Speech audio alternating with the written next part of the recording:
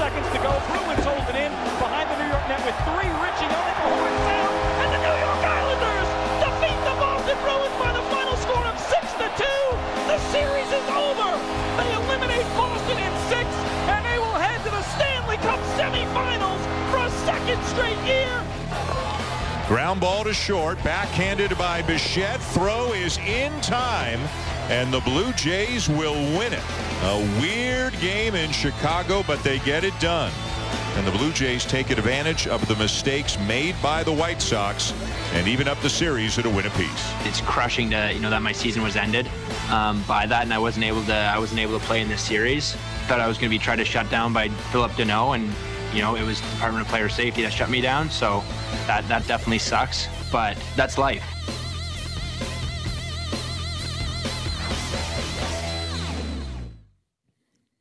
Well, I woke up this morning and I looked out the window, Ziggy, and I was hoping that the CN Tower would be lit up blue and orange for the great Canadian Matt Barzal and the New York Islanders advancing to the semifinals for the second consecutive year. But I was let down. There was no color scheme that was specifically notable. Such a shame. Such a shame.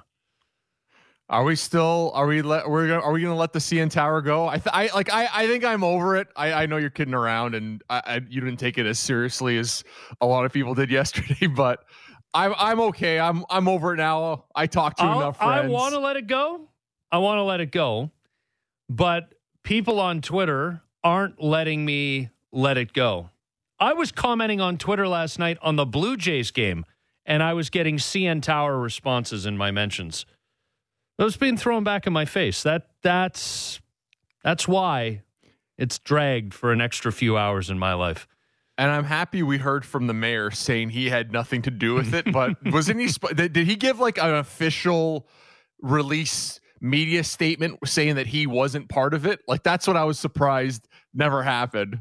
I don't know if I'm mayor of a city and something like that happened in another town in the country, and all of a sudden we were celebrating their team's success, I would probably release a statement. And I know we kind of reached out and they said they weren't involved in it. There's one person in this city who's not named right now, an anonymous person whose job is to decide what color or colors the LED lights of the CN Tower are each and every night. And that person is hiding because if their name ever comes out, they'll be public enemy number one in this city.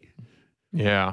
You know what? I was talking to Stewie yesterday. There's a new app that Sportsnet's releasing, and I don't know if you've been on it yesterday, but we did it tonight. You're on tonight? Oh yeah. Yeah. So we did an hour last night, and Stewie's just like, listen, I'm sure he'll talk about it today as well. We'll get them to chime in a little bit, but he's just like, it's a different color every night, right? Like it's not that big of a deal. I know I said like it bothered me at the start, but I can kind of laugh it off.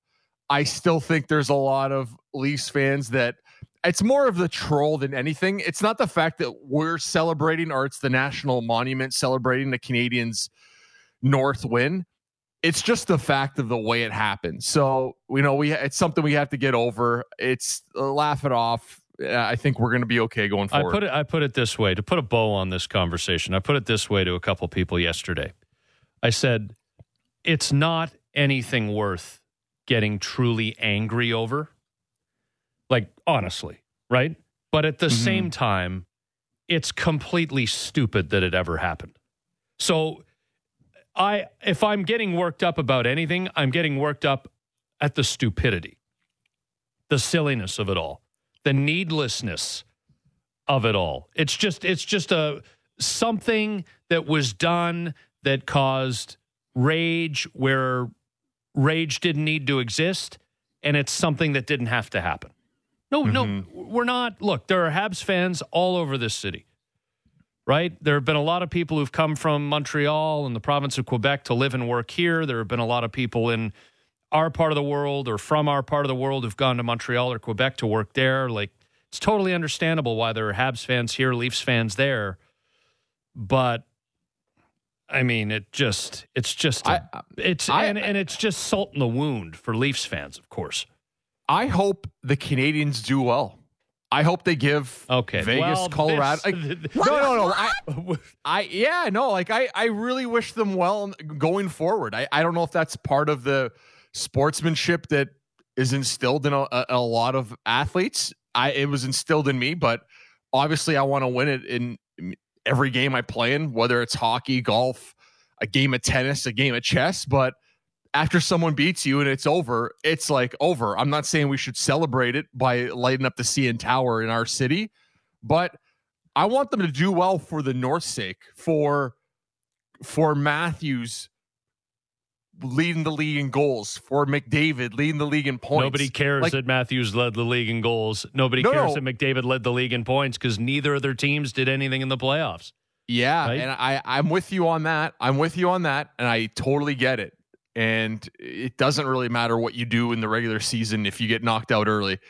But I just meant from a standpoint of when you have, like, how much talk has the North been given how it's the easiest division of all four? It's still the narrative. It's still now that Montreal. How many times did you and I attempt to shoot that down? And this is why I want the Canadians to do well, because I want a little bit of respect. Like if they get beaten 4 straight games and they're not even close, people will say, "Oh, there you go, Matthews and McDavid, easy regular season." That's why they did what they did, and that's what will happen if Montreal doesn't give Vegas or Colorado a series. That's why. Okay, but those are dumb people who've decided that that's how they feel. Go to all you got to do is you got to turn on your laptop or punch into your phone simple keys HOCKEYDB hockeydb.com. Austin with an O, Matthews with 2 T's and an S on the end, and you will see that this is a guy who prorated, factoring in injuries in a couple of seasons, who prorated in each of his first 5 years in the National Hockey League as a 40-goal scorer. Last I checked, in the first 4 years of his career, he wasn't stuck playing only Canadian teams. So it's a stupid argument. And Connor McDavid, he's going to have Art Ross's, his man cave will be so stuffed with Art Ross's, they won't be able to put a couch and a TV in there by the time his career is over. So it's a stupid argument made by people who just want to crap on something. Fair weather idiot. Yes. It's a stupid argument. Am I wrong? No, I get I understand what you're saying and where people are going with it. I think the fact that, the regular season success, we've talked about it a lot. What's the different, what differentiates the players that have success in the playoffs versus in teams during the regular season versus the playoffs? And for me, a lot of it has to do with just your comfort zone, your comfort level. And you have to find some way out of it. You're going to have to do something more than you did in the regular season. And it just seems like all the guys that win seem to find a way to just add something to their game, whether it's play a little bit more physical, hang on to the puck a little bit more, shorten your shift. Just you're putting your team ahead of yourself, essentially, at the end of the day. And when you have enough guys buying in, things change. You also can't have any passengers in the playoffs. I feel like if you're a big part of a team and you're a passenger, you might be able to get through a round if you're an experienced team that has won in the past. But with Matthews and Marner, both of them were passengers in the series against the Canadiens. And I'm not saying they didn't try or their effort level was down. They didn't have the work ethic. But really, neither guy, for the most part, through the 7 games as a whole, showed up. I think if one of them shows up, it's a difference. We're sitting here talking about the Leafs and, how do you think they're going to match up against Vegas or Colorado, McKinnon? Who do you want them to play against? So I really do think that. Do you think they would have wiped the floor with Winnipeg? Do you think that they would have wiped the floor in the same way the Habs ended up doing? Well, it's so hard because they didn't have Scheifele, right? Like, that's the problem. Everything. Yeah, it changes everything. The Leafs didn't have Tavares. Went down, and he's an important part of their defense. The Leafs didn't have. I don't want to keep sitting here defending the Leafs for 2 weeks now, but once you have one of your big players out, it more often than not, it changes the dynamic on the ice, on the bench, in the room, right? He was their captain. He meant a lot. He was a guy that showed up. He shows up when the going gets tough, and that's kind of what you want out of your captain. That's what you want out of all your top guys. So as soon as he's not in the lineup, I know it's hard. It's hard to rebound from that and find a way. And I know you're going to say, well, they got up 3-1 without him. So what's your excuse now? It's tough to win a series without him. And that showed to be correct, right? I mean, I think with Winnipeg, I don't know. Like if Scheifele's in the lineup, I think it's well, for sure it's a different series. Does Montreal beat them? It's so tough. I obviously picked Winnipeg Jets to beat them. I would pick them again. And I just said, what did I say? To start the series off, it's not going to be an easy out. If they do the same thing, if they don't kind of sit back, if they don't kind of sit and wait, they have a chance to win, and they don't get comfortable. And the Canadians haven't gotten comfortable at this point. What you have to worry is that they have this week off, and will they get comfortable now? I know they played a lot. They had the toughest schedule to close out the regular season. They have a 7-game series against the Leafs. Then they have to go to Winnipeg and play in 48 hours. And then all of a sudden 4 straight when they have 4 and 6. Like, it's pretty impressive. Outside of Price, outside of what they have in the defense, scoring first, power play going, it's impressive. I can't even say that it's you do have to get lucky, but it's been impressive so far. What are their chances against Vegas and Colorado? I'm going to say the same as it was against the Leafs. Like, the Leafs are 1 goal away from going on. Like, let's not forget, this wasn't like blowout games, like no doubters game 5, 6, and 7. Leafs are a goal away 2 games in a row. And then it's over. And then we're sitting here talking about the Leafs getting ready for the Final Four. So I'm happy for them. I hope they do well for their sake, for the North's sake. I'm not a sore loser. It does sting. The CN Tower stings, but we're moving on. Well, it's not. No. It's not about being a sore loser. It's about I would never cheer for the Montreal Canadiens. It's not about. It's a rivalry thing, right? I'm happy to admit I cheered for Calgary in the 2004 Cup Final. I cheered for Edmonton in the 2006 Cup Final. I covered the 2007 Cup Final because I was working in Ottawa at the time. Senators played the Ducks. Ducks took them out in 5. I was there for the home games. Like, I was happy to see the local team, I was living in that area, do well and advance that far. It's different.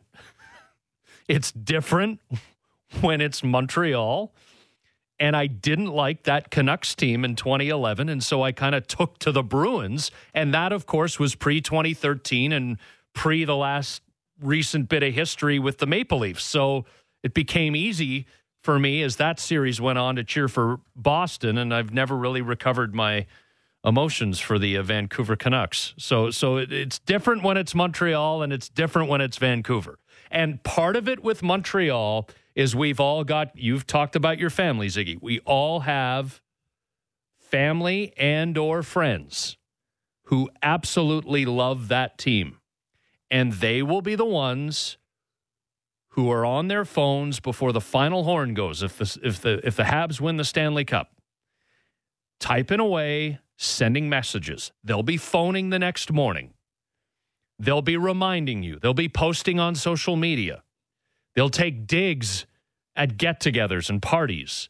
And it will be the 2021 Stanley Cup champion Montreal Canadiens. On and on they'll go until the Leafs, if the Leafs finally do it. That's what people don't want. Otherwise, it's like what Seinfeld says. It's just 2 different groups of guys in different colored laundry playing each other, and we're cheering either for or against one of the sets of laundry. But we don't want to deal with all the people in our lives who are going to be obnoxious and insufferable if Montreal wins the Stanley Cup.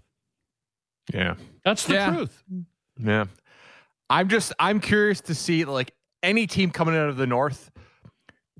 That's something we missed this year, right? We haven't been able to compare the Leafs. We haven't been able to compare whoever's in the Leafs division to other teams, right? So you had no real gauge on what to expect or what would happen in the playoffs coming down the stretch. Who's the best in the league? We've been talking about it every single week, and we'll get our chance next week. That's when it's going to happen, right? And I'm looking forward to it.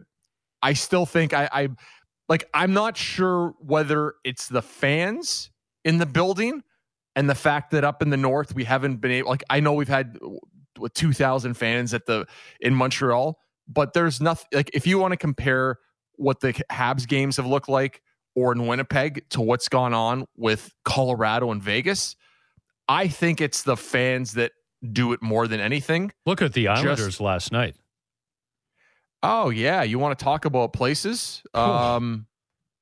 Like Nassau Coliseum. Is it still called Nassau Coliseum? Yes, it says. I think they changed the name. Didn't someone sponsor it, or there's a new sponsor going in? No, but if you look at Center Ice, they're changing arenas very soon, right? Is this the last run for the Nassau Coliseum, and they're moving to Belmont, or is that still a year or two away? Yeah, I think it's a weird year or two away, but they put a ton of money into Nassau. Like I played there before the renovations, right? Yep. Like I think that like it's different now. When I played there, it was an old, like musty. The carpet was like gross. Like did you ever have a friend where you'd go in their basement and play as a kid and it was like gross? Either like they had a dog that would like pee on the carpet and they wouldn't take care of it, or they had a leak in the basement and you're there playing, hitting a ball around or mini sticks or playing with toys. Like What's that brown stain in the corner? Oh, it's from one of your 25 cats. Yeah, I had one of those friends growing up, and that's kind of what the Nassau Coliseum was like. Just low, bad lighting. The room was like a minor hockey rink. You'd walk to the ice. The fans were kind of right there in the corner. The ice was never good. If it was a warm day out, you'd have fog out and just brutal conditions. The benches, like you didn't have access to the bench. So if you had to leave the bench, you had to go on the ice. Just everything about it. The fans were brutal. I'm sure they still are brutal. They were they were strong last night. They were representing last night. New York Saints. Yeah, and New York Saints. What I remember from the 0-2 series, and I talk about that series all the time. That was the 2002 run. The Leafs lost Sundin and Tucker for a period of time, and it was Gary Roberts and Alan McCauley who carried them to the Eastern Final before they lost to Carolina. But the first round series, I nicknamed the Bloodbath series, where it was Tucker and Pekka had the incident where Pekka's knee went, and there were fights. Gary Roberts, you want to talk about like things that couldn't happen today. Gary Roberts took a run from the blue line and just pasted Kenny Johnson behind the net through the boards, and he got hurt. Johnson did, and there was just back and forth. The home team won all 7 games, so the Leafs advanced. But games 3, 4, and 6, Stephen Webb. Remember Stephen Webb? Kind of a tough guy. And they were Stephen Webb, and it was just loud. I was almost jealous I couldn't be there. I felt the same way watching it last night. They're passionate, man. They're diehards. Yeah. They're not heavy in number, but they're passionate. Yeah. Yeah. It was a tough rink to go into. And they're off to the Final Four again. Like Barry Trotz just always seems to he just finds a way to get it done. Doesn't matter where he is. He's been in the game a long time.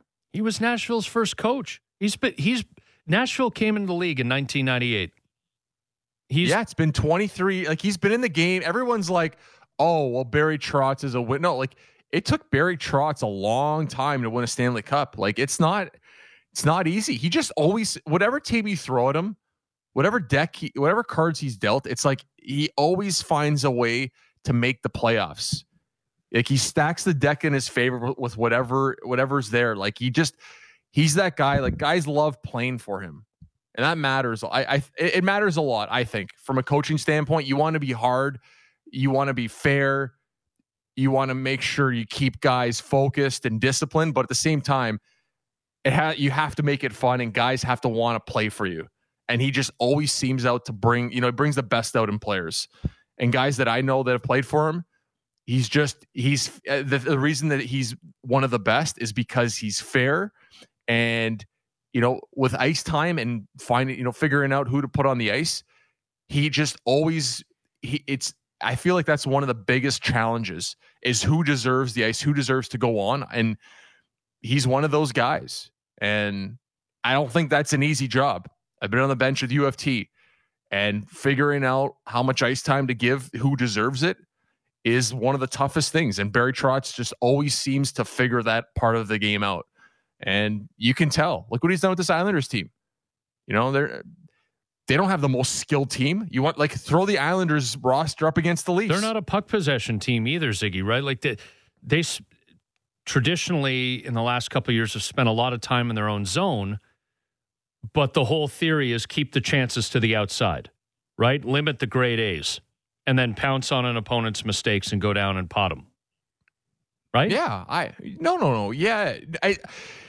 I talk about this a lot. What's we touched on it this morning already. It's what is the difference between teams that are tough to play against in the regular season versus teams that are tough to play against in the playoffs?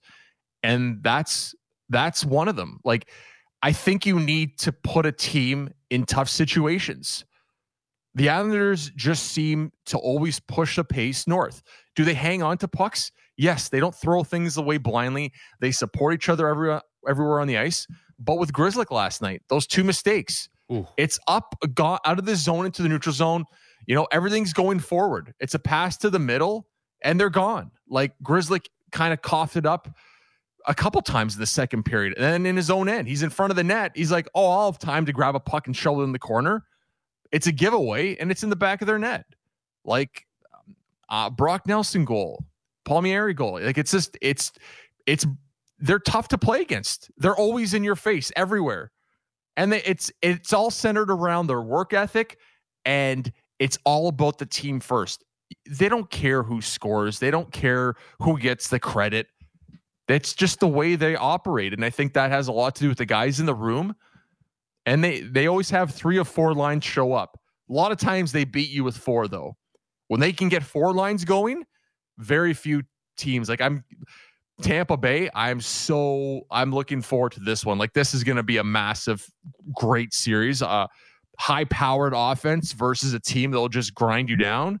Like, this is what it's about. Like, but a lot of people don't like the Islanders and what they stand for, right? They want Tampa Bay. You know, they want Vegas. They want Colorado. They want those exciting teams to watch. Even throw Carolina in there. I think Carolina's even got similar build to the Islanders with a little more offensive upside. But let me tell you, Islanders can get it done. They've scored a lot of goals in this Bruins series against a good Bruins team. And I mean, that's another conversation. What happened? Like, do the Bruins finally get blown up? Like, we've been saying it now. This is going to be year 4, right? They move on from Chara. Okay, now they're done. They don't have their captain. Well, it didn't. I didn't notice a difference in the Bruins from last year with Chara to without him this year. They just seem to always find a way. Bruce Cassidy, another one of those coaches, been around a long time. Guys like playing for him. A little bit more, I'd say, rougher around the edges than a Barry Trotz from the guys that I know that have played for both of them. But at the same time, expects a lot out of you, is fair. And that's what players want. And what Cassidy has done and the culture he's formed in Boston, they're always a threat to win. And I don't think they're going to blow it up still. Like, I don't know where you are with the. Well, I just look at it. Krejci's an unrestricted free agent. Bergeron's got a year left. Pasternak's got 2 years left on his hugely favorable contract. And Marchand has 4 years left at 6.125. So I don't see them going anywhere. I mean, Patrice Bergeron feels like somebody who retires a Bruin if he so chooses, right? Mm-hmm. So they've got almost everybody locked in. Krejci and Taylor Hall are their 2 main unrestricted free agents up front. Mike Riley, Kevin Miller, who were a mil-plus guys on the back end, are their 2 biggest unrestricted free agent defensemen. And then you've got Tuukka Rask and Yaroslav Halak, who need new contracts. Yeah. So two consequential forwards, and you got to figure out your goaltending. Rask has been injured, though. He's had nagging injuries throughout the playoffs. So that was tough for him, tough for the team. Like Brandon Carlo, Kevin Miller, they both went down. Their penalty kill was top 3 in the NHL during the regular season, and the Islanders were clicking at 40% their power play. Like even at 5-on-5, I thought the Bruins were good in this series and should have won based off of it. But the Islanders 5-on-5 power play was so good, the Bruins didn't have a chance. And then all of a sudden, in a deciding game, their 5-on-5 took over for the Islanders. So yeah, they have a lot of questions. I don't think Rask will be back. Their defense core is decent. I think up front, yeah, you're going to have a lot of questions because guys are getting older, and they're not the only team, right, that has to think about making changes. We have to think about making changes in Toronto. Maybe we know the big four are coming back, but who's coming around them? That's going to be the big question, right? I'm kind of curious which way they go. Are they going to go back to more skill, or foot on the pedal, with a tougher, more, sandpaper type of players, the Folignos, the Simmons, and will they go that way? Go and get a true blue number 1 defenseman. Yeah, you're with me. And get I've been getting a hard time for that, by the way. A lot of people are saying, well, so the Leafs lost because they didn't have a number 1 defenseman and a 1A goaltender. Already covered that. I didn't say that. I said if you look at teams that win, very few.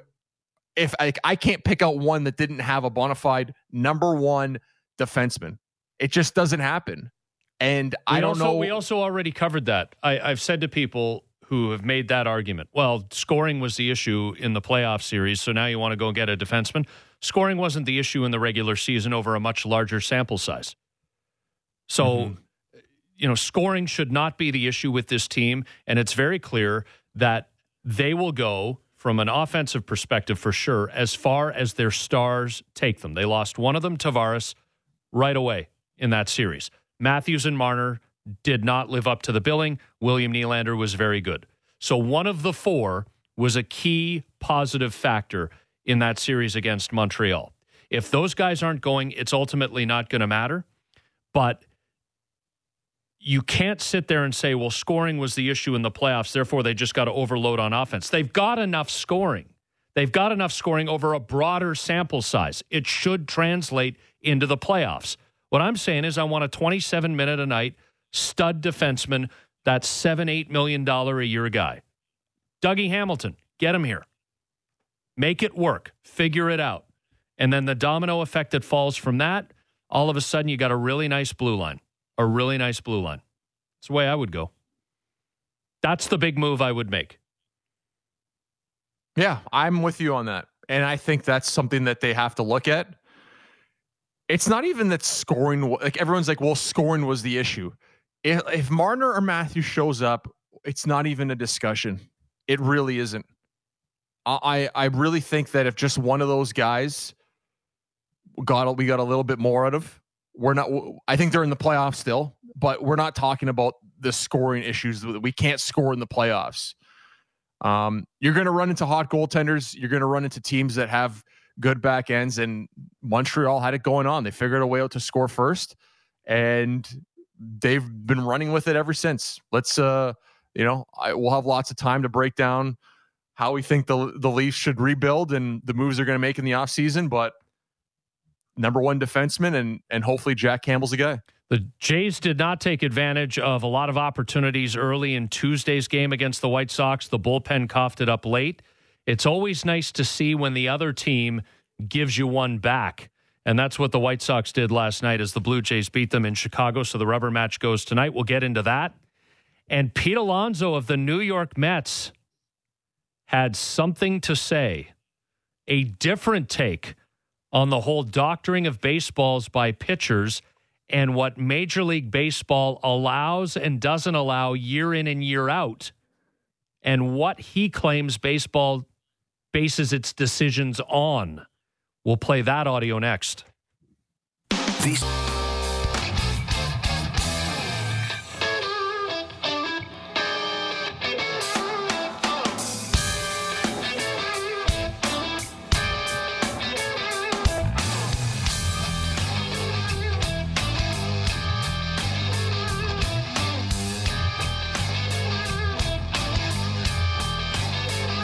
Got to give some love to the Blue Jays, Zig. I mean, they're hanging in. They're treading water. That was one I didn't think they deserved to win.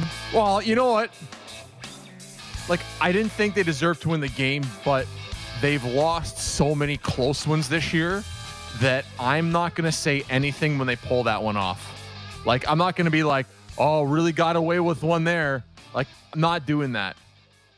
They've been in these close games, and good teams put themselves in these close games and win them. I talk about 1-goal games all the time in the NHL. We talk about the Leafs or different teams in the North this year. Well, this was a 1-run game, and they found a way to do it.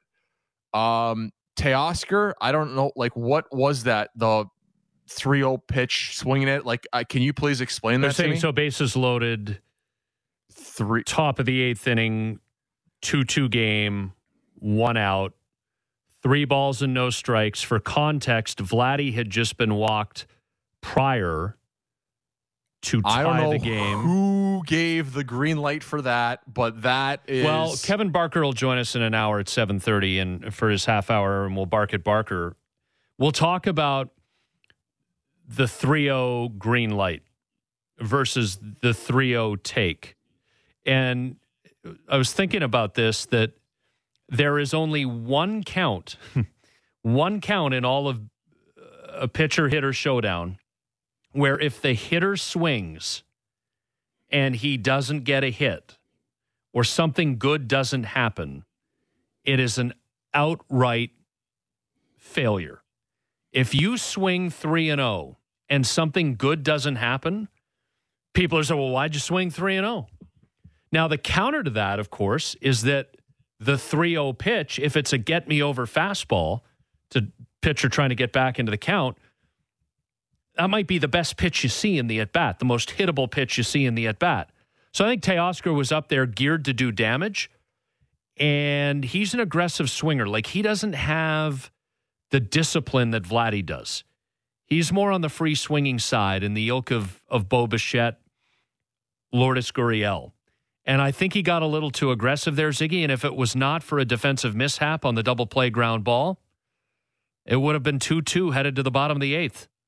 So some luck was in the Blue Jays' favor. The White Sox defense got shoddy there in that 8th inning. There was also that pass ball on the 3rd strike to Riley Adams, which effectively started the rally.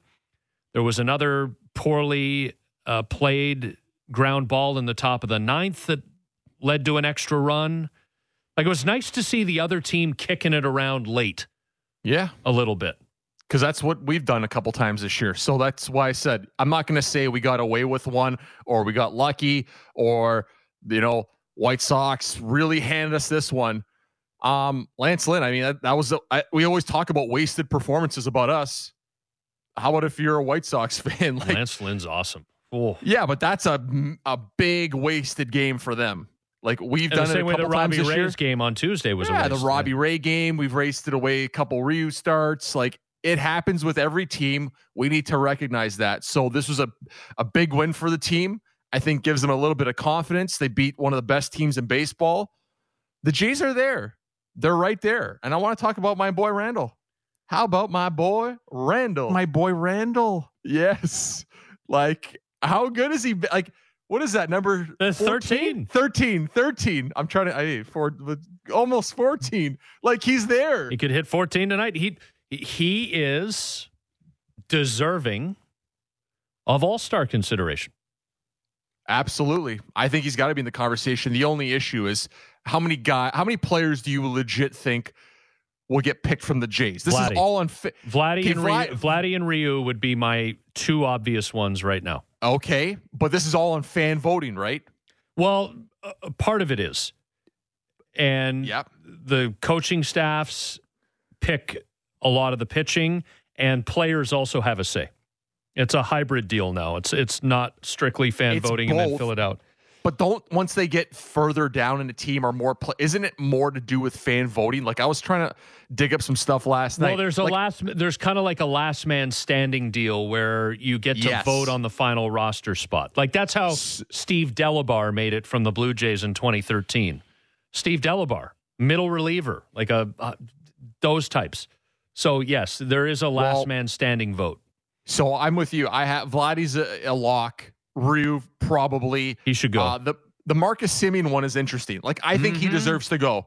I think this is the 2019 Semien. I know his defense isn't the same as 2 years ago, but I think he's like, and I'm wondering how many people from Oakland will be voting for him, right? Like, do you think there's like a little bit of, hey, we don't really have anybody going this year. Like, we don't have anyone going at second. It's a recognizable name. He's from that area, and he played for the A's for 5 or 6 years. So I'm wondering if they don't vote for him.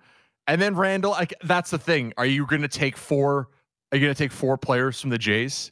It's just, I don't see it happening, but it would be a great story for a guy who wasn't supposed to be on the team and then an injury to Springer. Like, let's think about this. As good as Randall has been and how much, and you know me, I love guys that work hard and aren't really given the opportunity and fight for every inch.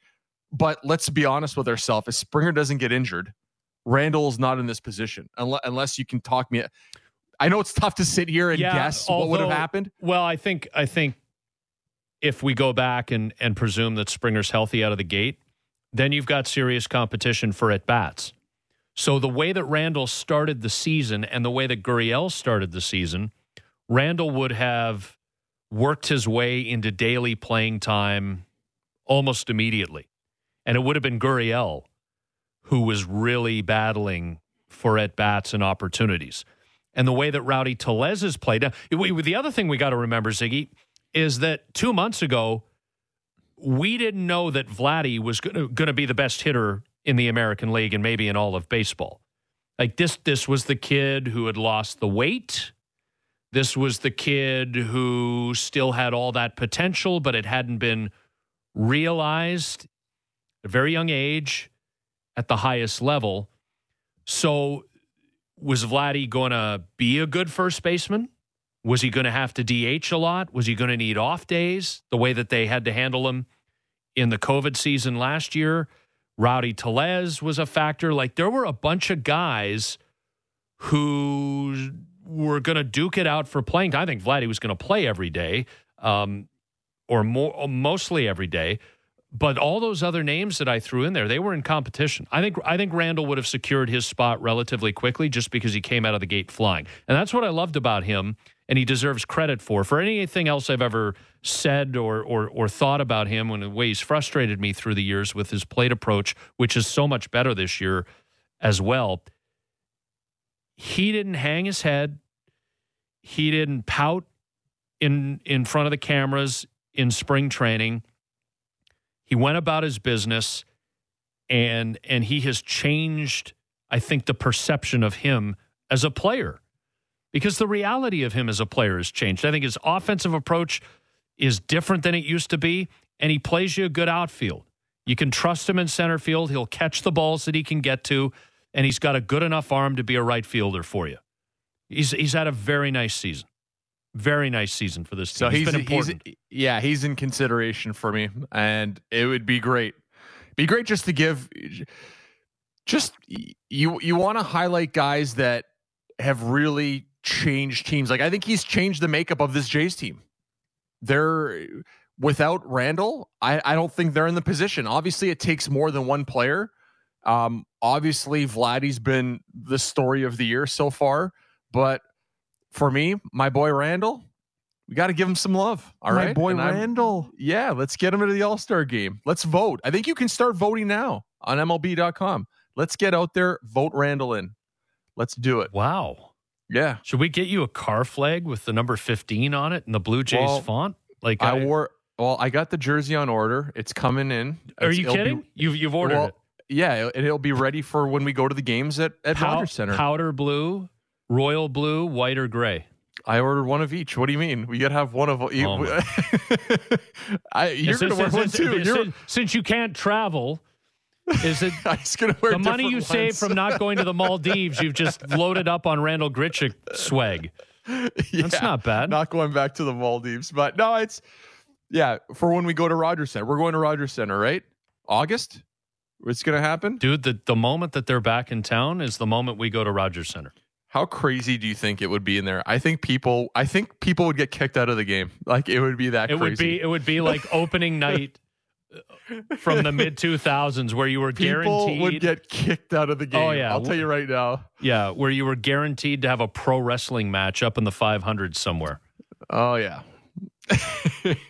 Buck of beers and pro wrestling matches in the 500s, opening day traditions. Yeah. Well, I think just to circle back to Long Island last night and what we've seen in Vegas and what we've seen in Denver, a lot of the stops in the Stanley Cup playoffs. And I don't even know if it would matter 100% if the Blue Jays are legitimately in the playoff race. I mean, if they're in the playoff race, it enhances times a million. But people are just going to be so glad to go to live sporting events again that the moment that those opportunities are reopened in this part of the world and our teams are back in this city, I think 45, 50,000 people are going to show up, and I think it's just going to be one big community rallying point. Oh, it's people will just be happy to be out.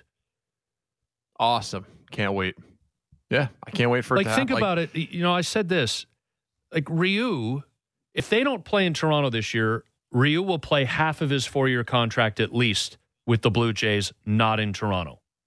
Like, Vladimir Guerrero Jr. is going to arbitration after this year, and they've controlled him, I think, through 2025. But like, it's time. We want to get these guys home because we want their young prime years to be played in front of us, not in our minor league stadiums around the United States.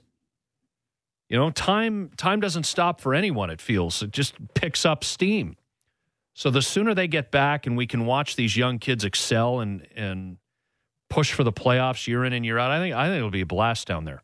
And I don't think we'll take it for granted as much like we probably used to because we were just used to it. Yeah.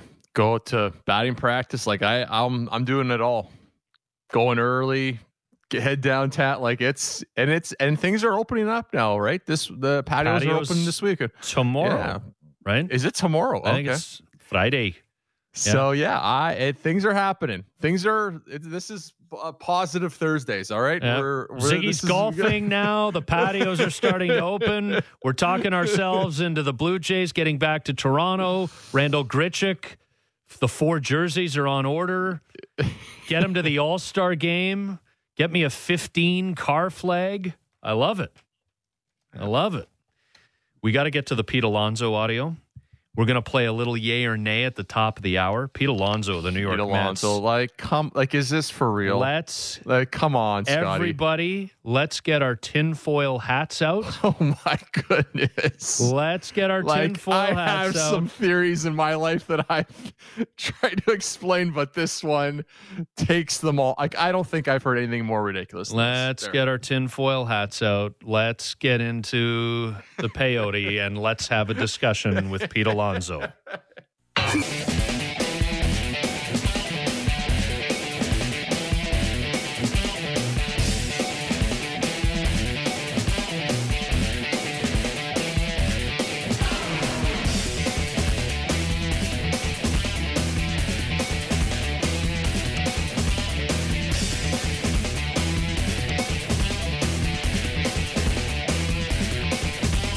Okay, I can tell by the look on your face you're not sure.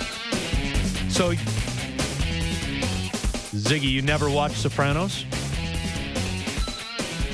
Why do you try to expose me like this early in the morning? I didn't. No, I was looking at your face. It's okay if you've never seen The Sopranos. I only binged it recently, start to finish. I kind of watched a little bit of the first episode. I have to sit down and watch The Sopranos. I didn't do it. I did the Game of Thrones last summer. I binged it, so I have to do The Sopranos. Sopranos is awesome. I've only watched the first couple of Breaking Bad, and I know that's tough for people to hear. So those are two big shows I have to watch. Yeah.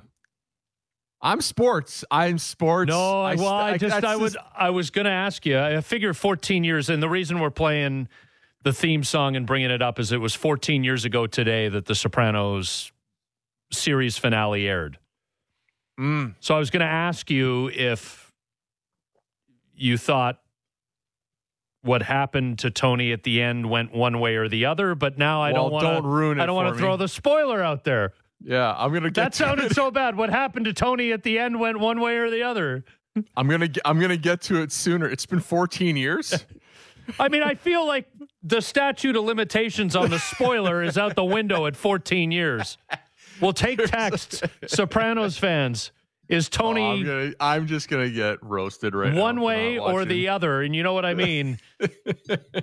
He's still sucking in oxygen and pushing out carbon dioxide. That's what I want to know. Alive or not alive? Tony Soprano, 14 years ago, the Sopranos series finale. Pete Alonso, we'll get our tinfoil caps out and have some fun with Pete Alonso, and we'll play a little yay or nay. And that's before Kevin Barker joins us at 7:30 for a full half hour.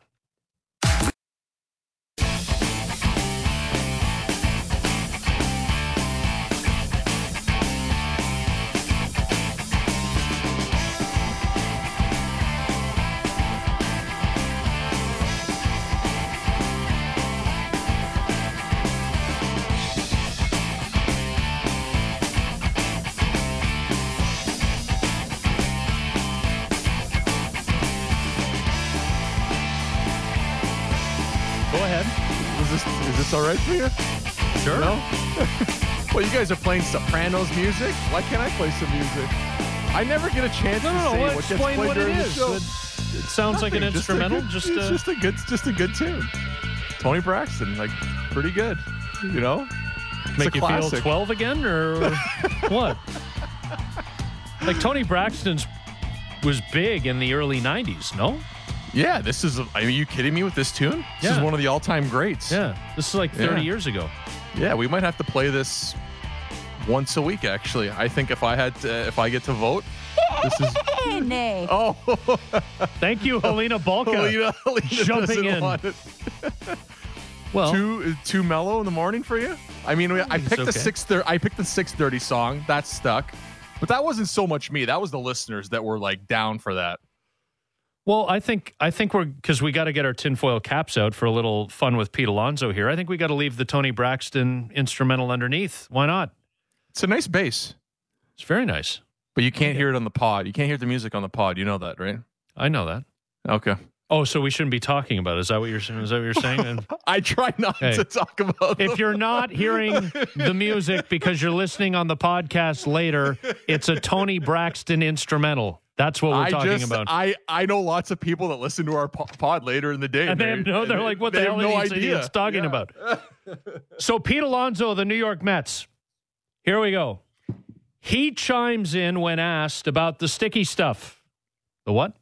The substances that pitchers are using to doctor baseballs. Sports Illustrated blew the lid off this about a week ago. There's been a lot of follow-up, more SI.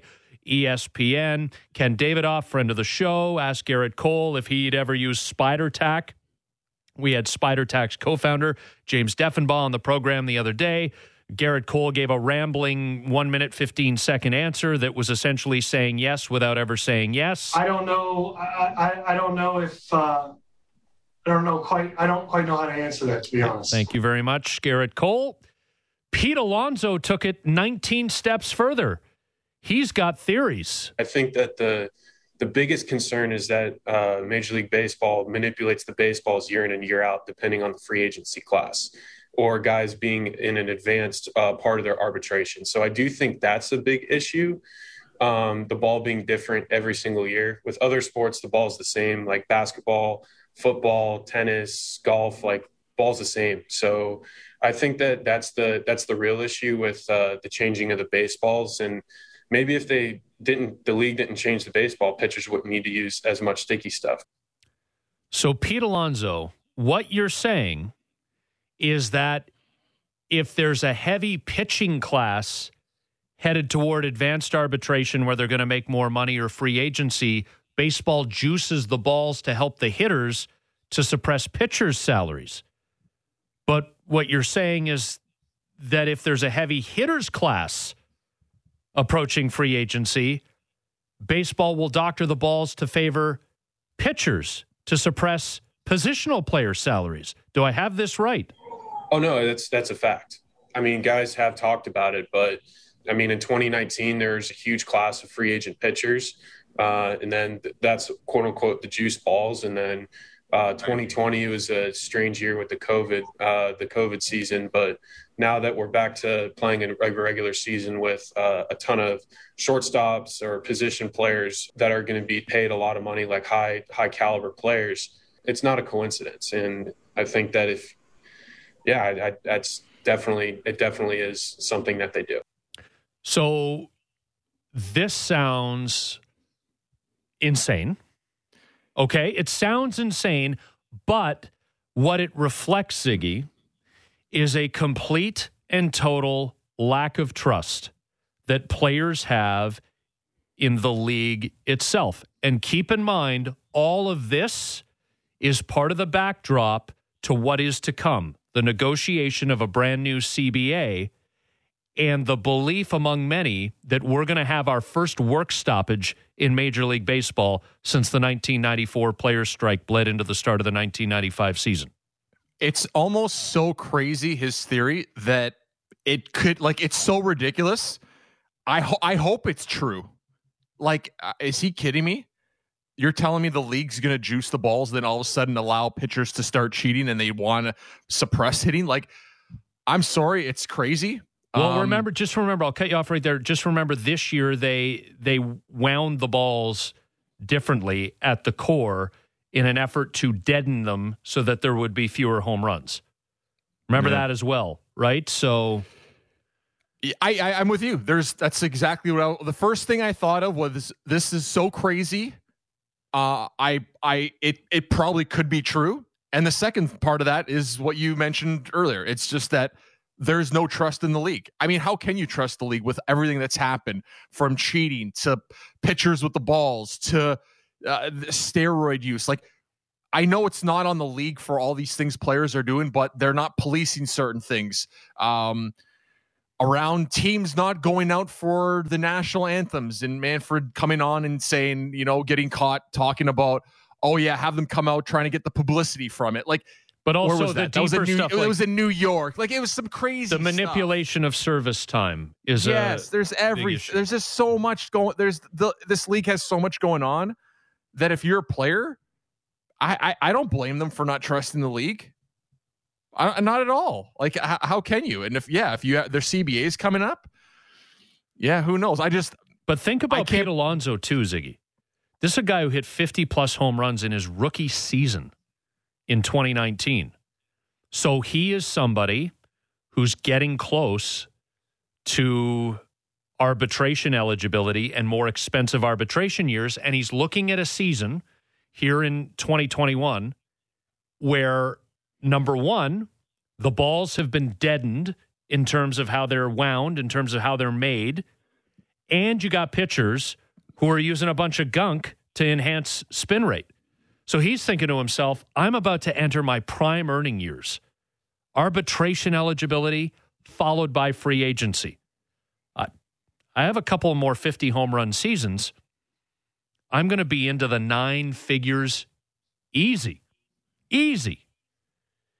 And so he's motivated by his own financial gain, and as he should be. But the conspiracy theory stuff, see, that when a relationship like one that is as important between the players and the league goes rotten, guys will start making up the worst case scenarios in their mind. I have a really hard time believing that Pete Alonso is right, but it's also not the stupidest thing, and I wouldn't put anything past Major League Baseball.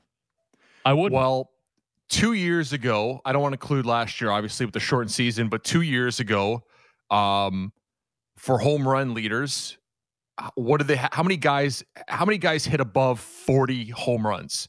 Like, I'm counting right now. I've got 10 from 2 years ago. How many guys do you think this year are going to have 40 home runs? Vladdy? And right now, Vladdy's at 18, Ohtani, right? And we're Acuna. Well, we're a couple games from halfway through the season, right? Are we not at halfway through? Like, how many games are we at for how many games are we at for the Jays? Well, we're a ways off. The Blue Jays are what after the win last night? They're 31-28, so that is 59 games played. So they're 22 away from 81, which is the halfway mark. So Vladdy's at 18 right now. How many guys do you think are going to get to 40 this year? And only 2 years ago we had 10 of them. Like, do you think 10 guys are going to get to 40 home runs this year? No, I don't think 10 will. So like, that's what I would keep looking at. Like, so what? That was a year they wanted to hit home runs, and all of a sudden, they're not going to hit. They're not even going to get close to it.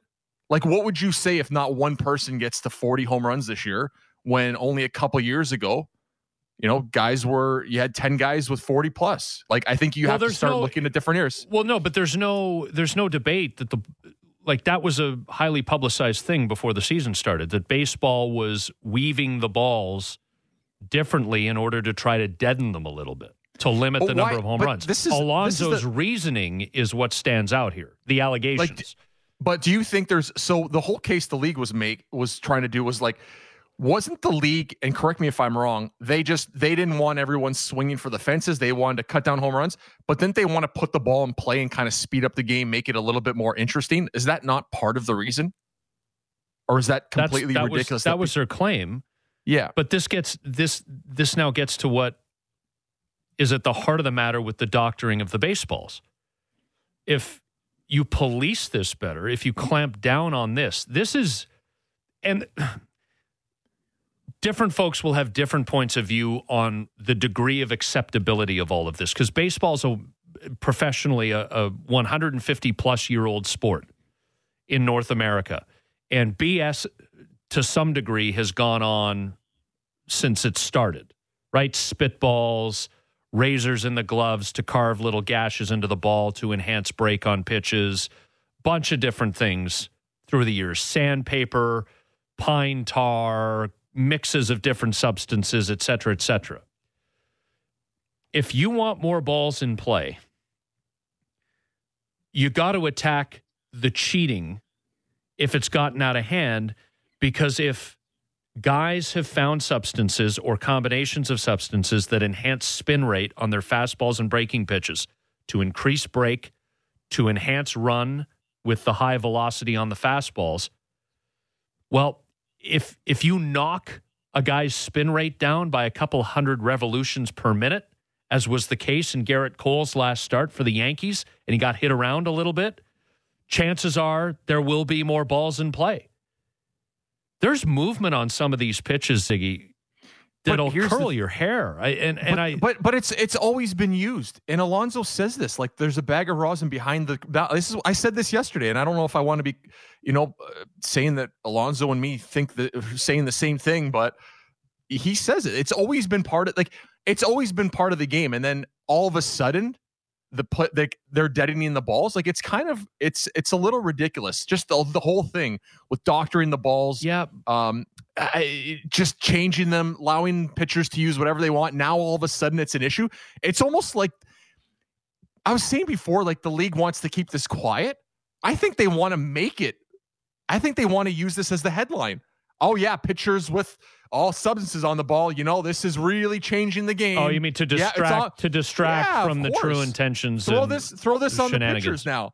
This is not on us. This isn't the league. No. This is on the pitchers. Yeah, can you believe the pitchers are doing this? Would you put that past Major League Baseball? I wouldn't. Well, that's the way that we framed the whole Alonso conversation. Is this sounds crazy, but at the same time, you can't put anything past these people. You can't. And you have to remember that there's a CBA negotiation coming up here as well. And players are going to want, and there's going to have to be give and take at some point. Everybody fears a work stoppage, but players want service time, manipulation, and other things addressed. The argument being that if you're not going to pay us the way that you used to when we're past 30 years old, because you've got all this data, and it's right, that our best years are in our 20s, well, we don't break into baseball at 18 or 19. Well, break into pro ball. We don't break into the major leagues at 18 or 19 years old. For every Juan Soto, for every Bryce Harper, I think Vladimir Guerrero Jr. can be in that conversation. He broke in at 20.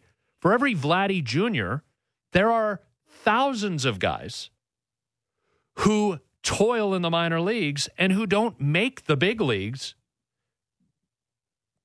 in any consequential way or consistent way until they're about 23, 24, 25.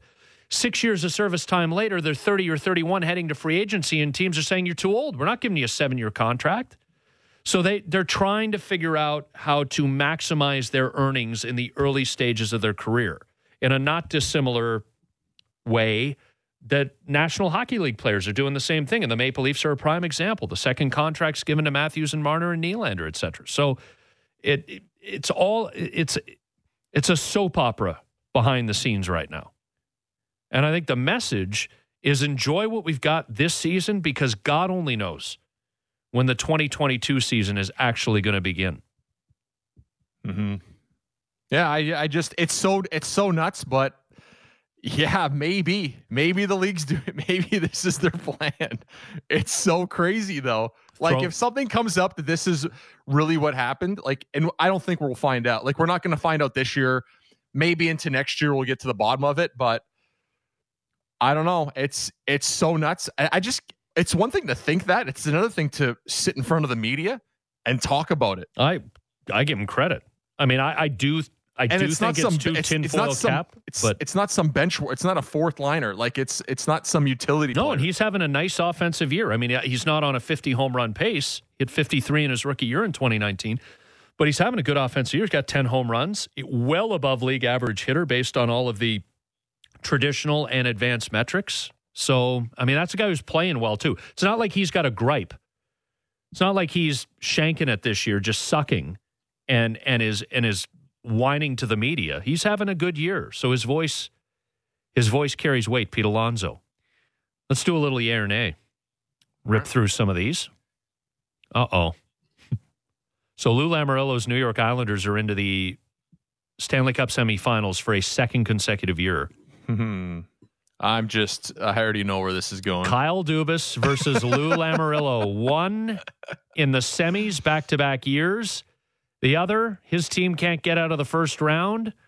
The Leafs made the wrong choice in letting Lou walk to keep Kyle Dubas. Nay. Hit Helena again. Yeah, there we go. Nay. I'm with you. I think out of everybody, I'm pretty sure I mentioned this after the media availability with Dubas, Shanahan, and Keefe. I think out of and the players, he's the one guy that can be like, what I put together was a really good team. I've put together the skilled teams. I've changed that and moved the parts around. People wanted better defense. I got better defense. People wanted a different goaltender. I got a guy that came in and went 17-3. People wanted more toughness. I got you Foligno, Simmons. Like, what else can he do? I think he's the one guy that can be like, I did my job. And it's amazing how many people I talk to when I go on Twitter, when we interact with our listeners and fans, how many people are upset with Kyle Dubas. This is not on Kyle Dubas. He's changed the coaches. Like, what else do you want him to do? I think initially it was Nylander, and that's a very good value contract. Now, I think people feel he got pantsed by Marner.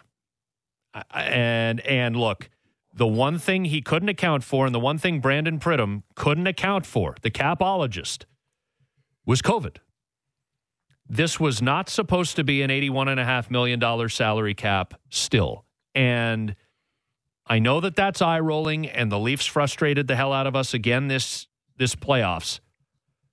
But you could not have anticipated a flat cap. And so that $40 million sunk into the 4 players hurts a lot more if it's $40 million into $81.5 than it would be if it was $40 million into $91.5. Well, here's the thing. If you don't like the Marner number at $10 million a year, what was it? Almost 11, right? Closer to 11, almost 10.9, almost 10 something. So then what's Marner's number? Like what would the fans be happy with? 8, 7? Yeah. And that's a difference. That's a player. That's a $3 million a year player. That's the difference. Yeah. He's good enough to be making that money. They just have to, he has to go out in the playoffs and he has to do it in the playoffs. I mean, at the end of the day, if he shows up in that first round, you're worth every penny. Like if you have a good playoffs, you can pretty much get paid anything you want. That's just what it's like, right? That's just life. And we talk about what players make and the Nylander contract. And Nylander was excellent in the playoffs this year, but you know, people are upset with Marner. Yeah, and the contract, like, I get it. How can you be upset with the Marner contract and not upset with the Matthews? Like, I think Matthews played better than Marner in the playoffs. And how many times am I going to say, okay, we're putting the playoffs to bed? And I don't think it's going to happen. This is just like kind of the therapy. We just keep bringing it up and talking about it till it goes away. Price they pay for being a popular team and a popular sport in this city and country. I think Matthews played better than Marner, but if you're talking about the playoffs and getting past the first round and you're going to bring up Marner's contract, how do you not bring up Matthews' contract? Because I think one of them had to show up for them to move on. And if one's not worth it, I don't think you can separate them from what happened in the playoffs. Like if you're mad about the playoffs this year, you can't just take one of them. And I understand people are more upset at Marner. I agree, though. I think Matthews had, for the most part, was better than Marner, but we needed more. Just like Nylander and Marner, the Hyman negotiation is going to get very public and somewhat ugly. Yay or nay? I'm going to say it's not. So nay. He's a UFA, unrestricted free agent. Marner and Nylander were under control by the Maple Leafs. I think it's going to be I don't know. Like I don't think it's going to be that complicated. For Hyman, like this is the number it's going to take for me to stay here. And the Leafs are either going to say this is all we can afford right now. And then Hyman will probably just say, okay, well, I'll go to unrestricted free agency and maybe we'll circle back. Like that's right. Like, I don't think it's going to be a situation. I don't think it's going to be a situation where the Leafs say, okay, take our deal now. And that's it. Like that's the only leverage the Leafs have, right? Well, we'll give you to the end of the week. Yeah, and Hyman, I mean, what is it, July 28th, this free agency? He'll have a contract signed by July 29th at the latest. So this isn't going to drag for weeks or months because, like you said, he's an unrestricted free agent. By the end of the night, the NHL semifinals will be fully set. Vegas beats Colorado and will host Montreal, joining Tampa Bay and the New York Islanders as well. Yay or nay, Vegas wins Game 6 at home tonight? Yay. Vegas is going to go on. My favorite team in the league. I've picked them to win. You just love the city. That's it. Which, I haven't by the been way, I to don't the blame city. you. I haven't been to the city in a long time. I had a buddy that was the assistant coach for the golf team at UNLV. I used to just roll in and play golf, and I have a lot of friends there. Like I have friends that I don't stay at a hotel when I go. I know that's kind of crazy and weird for people, right? It's like the pool drinks and the gambling and the hotels and the shows. Like when I've gone to Vegas my last, 3-4 times, I stay at friends' places. So I don't have that same, I guess, when you think of Vegas, all the partying and the clubs and all that stuff. I golf. I go to all the shows. They have great restaurants. But yeah, the Vegas that in my 20s is not the Vegas. And it was who's the bald guy in the club? That's funny. I'm with you. Vegas wins tonight. And lastly, LeBron James, very quickly. LeBron James is changing his number from 23 to 6. So he wore 6 in Miami, 23 in both Cleveland stops and so far in LA. With merchandise being so expensive and jerseys being made dated by number changes, these types of decisions should not be allowed. Yeah or nay? Nay. Players should be. They can change their number. Do whatever you want. I played with the Marlies 3 years in a row. I went 93 for Dougie, and then I went 17, I think, for Wendell. And then I went back to 7, my number in junior. So I changed my number 3 years in a row. So there was 93 and 17 jerseys everywhere. And then I went back to 7. And I can remember management coming up to me like, why are you changing your money? I'm like, your number. I'm like, guys, I'm trying to increase jersey sales here. Like, you should be thanking me. Come on. But I don't think the fans were too happy. Like, if there's any fans out there that want to change their number because I was always changing my number from season to season, I'll pay for the number change. How about that? There you go. The player should have, like LeBron should have to come out and pay for all those jerseys. William Nylander did that, right? When he moved from 29 to 88. He offered at the time, right, to cover the change. Yeah, okay. Expense on a number of jerseys. I've seen players do it. Is there a reason LeBron is doing it? Well, he's wearing number 6 in the Space Jam 2 movie. 2 coming up, I think, that he's in. Okay. And he also wore 6 in Miami with the Heat, so it's a number close to his heart. I nay that one, too. I mean, it's caveat emptor if you want to be Latin. Buyer beware. Do you wear 6 in Cleveland as well? No, he wore 23 in both Cleveland stops, 23 so far with the Lakers, 6 in his time with the Miami Heat. All right, Kevin Barker. We'll further the conversation on the doctoring of baseballs. Does Pete Alonso have a point? I can't wait. Barker defended Tyler Chatwood on Tuesday night. Chatwood looked pretty good in his inning of work last night, and it turned out to be key, keeping the Blue Jays close. In the bottom of the 7th, they came back, took the lead in the 8th. Kevin Barker, the text lines are open. We bark at Barker for a half hour next. QC's leadoff with Ziggy and Scotty back on Sportsnet 590 The Fan.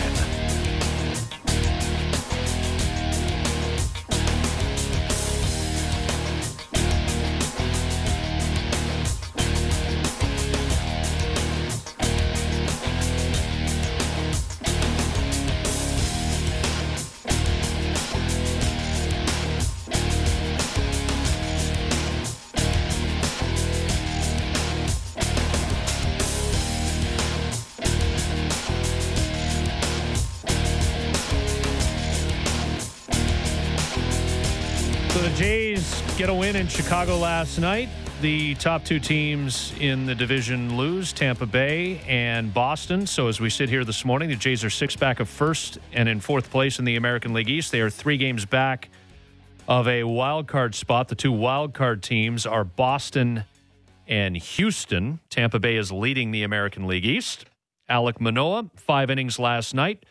Was he sharp? Well, we'll talk to Kevin Barker about that. He certainly gave his team a chance to win. And Kevin Barker is with us, the co-host of Baseball Central with Jeff Blair, which you can hear 2 to 3 Eastern time each and every day here on Sportsnet 590 The Fan. Kevin is brought to you by Don Valley North Lexus, where you can expect excellence online and in the showroom.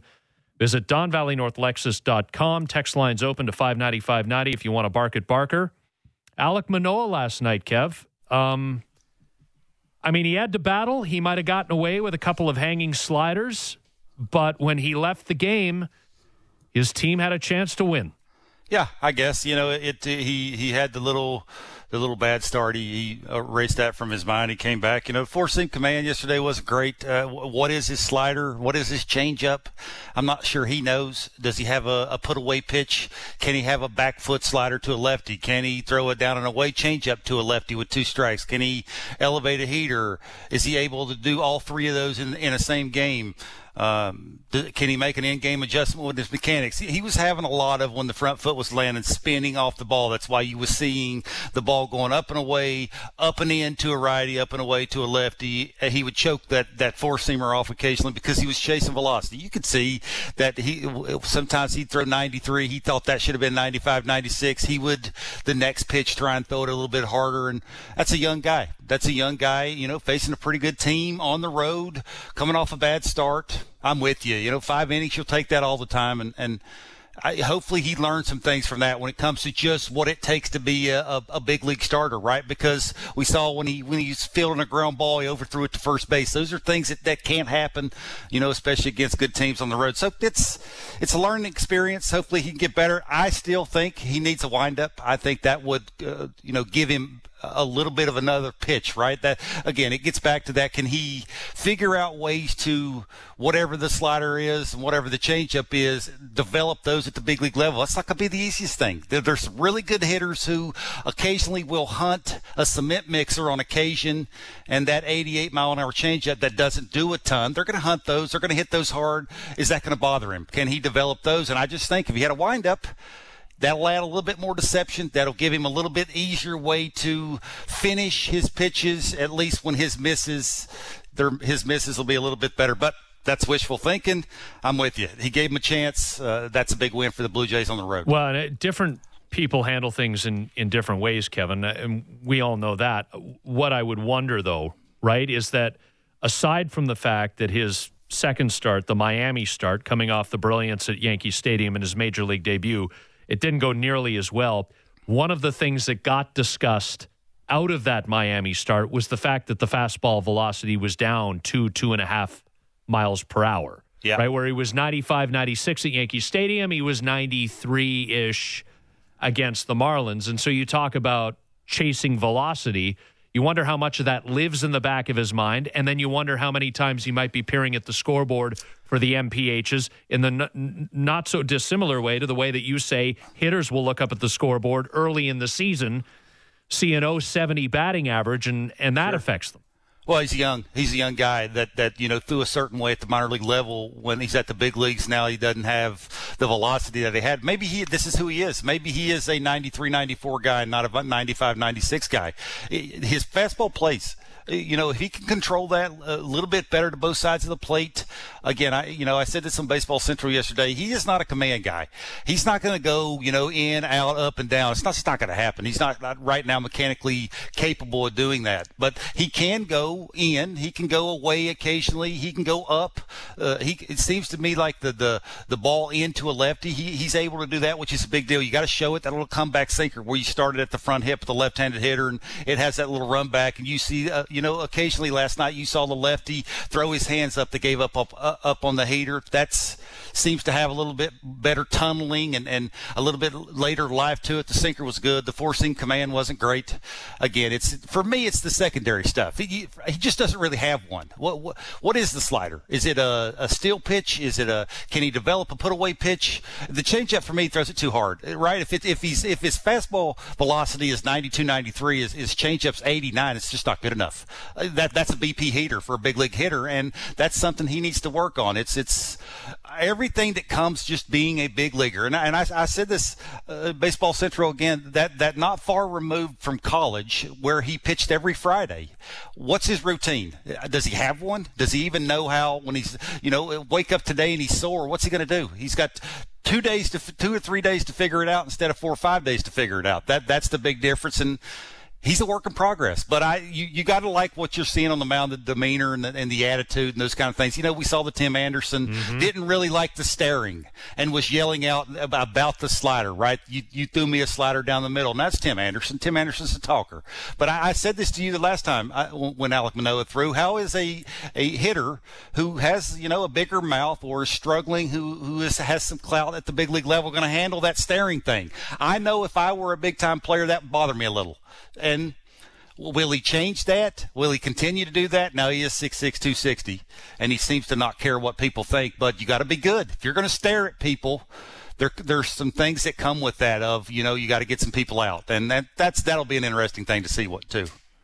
Does the start of the game, though, I know you said he overthrew the first base. Reese McGuire also looked like he threw one right down in the strike zone that got by Reese McGuire. It's almost like I've been in those games, especially as a young player, where you have a bad start, bad first inning, bad first shift, and then things can unravel. I feel like that he showed me more in the game coming back from that first inning than anything he's done so far in these 3 games. How important is that for a pitcher to kind of go through that and early on in his career? Because that's something we know when Pearson came up, it's when things are tough, what are you made of now? And it just seems like Alek Manoah, we talked about his mental approach, but that showed me more than anything he's done so far. Like take away the velocity or how many strikeouts or, how few walks he's had. I just think that for a guy to come back from the first inning is impressive. Yeah, I don't know about you guys, but I don't question what's between his ears. I think he has a lot of confidence. He has confidence in himself. If he makes a mistake, if he has a bad start, he'll forget it real quick. It's the other stuff. It's the command of the four-seamer. It's does he have enough sink on the sinker? Again, it's the secondary stuff. It's mechanically, can he keep the 6-6 and all in order and have a good finish to it? Can he not let the team and who he's facing dictate how he's going to throw them? He has good stuff. He has a good fastball. I establish my fastball. I feed off all of those things. Again, I all the other things that go with being a big leaguer. I don't really worry about that. It's now you develop command and develop secondary stuff, which the secondary stuff developing at the big league level, that will be the hardest part. He's going to get hammered occasionally with that slider. He's going to get hammered with the changeup. Do you continue to throw it if you're getting hammered with it? That's, he is 24. He did have 35 innings at the minor league level. He's only had 3 starts at the big league level. He is a work in progress, but you'll take this than the Nate Pearson with the 2 1/3. How about that? Kevin Barker with us on Leadoff Sportsnet 590 The Fan. So the Blue Jays down 2-1, top of the 8th inning. They have some things start to go their way. With 1 out, Riley Adams, pinch hitting for Reese McGuire, swings through a 3rd strike. Ball gets away from Yasmani Grandal. He reaches first base. Marcus Semien bounces one off home plate. Infield single. Bo Bichette, opposite field. Base hit, bases loaded, 1 out. Vladdy walks, so that forces home the tying run. White Sox make a pitching change now in a 2-2 game, and Teoscar Hernandez works a 3-0 count. Pitch 4 is probably a ball, but if it's called a strike, you take it because you're still in a 3-1 count, and that's not your best pitch to hit. Teoscar swings, though. Yeah. And he grounds into what should have been a double play, if not for a throwing error on the back end of that double play, and the Blue Jays take the lead. So if that double play, Kevin, is turned as it should have been, we're talking about the 3-0 count, the green light versus the take, when it's appropriate, when it's not. What is your general opinion on how to approach 3-0? 3-0 is common sense. If you're hitting at the bottom of the order, you're probably not going to have 3-0 able to be swinging 3-0. Teoscar Hernandez hitting cleanup. Now, I understand the last 7 games hitting $154, but he is hitting cleanup. He the last couple of days, he faced some really good pitching, some really good right-handed pitching from the Astros. He faced Rodon yesterday, who was throwing a gazillion miles an hour with that slider. It's not the easiest thing. You can get in a slump quick, but, he is still really quiet at the plate, that lower half, that little knee turn with the heel raise, and the front foot doesn't gain a ton of ground to the target. That's a big deal. He understands who he is. He just needs to get a little bit better pitch to hit. That's now the separator is, can he consistently, I'm not talking about twice a week, I'm talking about consistently every game, every other at bat, bringing it down to every at bat, getting a good pitch to hit that he can drive somewhere in the big part of the field. Can he do that? He's trying to do something for his team. He knows where he's hitting in the order. You take a little step back, you go, maybe I shouldn't have swung a 3-0 pitch that's 3 inches off the plate. That's a pitcher's pitch, and the guy, I'm the one guy that I don't think the White Sox are as good as their record says they are. I know their starting pitching is really good, and Lance Lynn with the 3 different fastballs and Rodon with that 99. Look, their starting pitch, you can't argue. But the rest of their game, defensively, they're not great. They don't hit a bunch of home runs, which is what you have to do in 2021. They play in the worst division in baseball. We saw their bullpen last night. Does that a lot of those guys scare you? I'm not sure. If Liam Hendricks is not in the game, I'll take my chances. But it is what it is. That's one of those games where you had a halfway decent start from a starting pitcher who's coming off a bad start. Your bullpen looked really good. Tim Mesa's throwing harder. Anthony Castro came in throwing 98. Where's 98 come from? That was kind of nice. Tyler Chatwood all of a sudden found his cutter again. He came out with that conversation he had with Hazel where he said he was being pitched too much. You pitch 7 out of 10 days. That's a lot of pitching. You start aiming baseballs, you leave balls over the middle of the plate, you can't throw strikes. So maybe they found a little bit better routine when it comes to how much they're pitching him, how much they get him up, that kind of thing. Look, the cutter looked like it had a little bit more bite to it. The sinker's sinking. The four-seamer's got life to it. That's a big deal. They can add him to the mix, and you get George Springer back. Look, you could argue I'm still with the Astros 1 through 5 have one of the better lineups in baseball, but you add George Springer to the mix. You take a little bit of pressure off of everybody else because of George in the lineup. There's going to be a lot of getting it down, getting it singing. And that should be a lot more fun to watch. But I got to admit, every time they pan the camera over to George Springer and he's got his legs propped up on the bench there, it's a little bit of a frustrating watch. Just because you've seen him run the bases now, and you should think that it should be moving along a little quicker. I don't know about you guys, but it just seems like it might have been a little worse than they were letting on, because he's really not doing anything, right? It's not being productive. I understand he's running the bases and maybe he's taking his BP and he's laughing, and every time you see him, he's, look how far I'm hitting the baseball. But the bottom line is he's not in AAA playing center field for 3 or 4 days in a row, and that's a little bit of a frustrating thing, I think. Just before Ziggy jumps in, Kev, I mean, we had cake and balloons on Monday after we found out that Springer ran the bases on the weekend. Don't ruin our celebration. I'm not saying that. That's a good step. But you would think, I had heard that he was going down on the day off, and he should be playing in a game on Tuesday in AAA. And then you pan over yesterday and today, and he's sitting on the bench. It's, where the Blue Jays are at again, right? The American League East is no joke, right? The Blue Jays won. The Yankees won. The two teams in front of them lost, and the Blue Jays lost ground in the standings. It's like, they need him back, and they need him back in a hurry.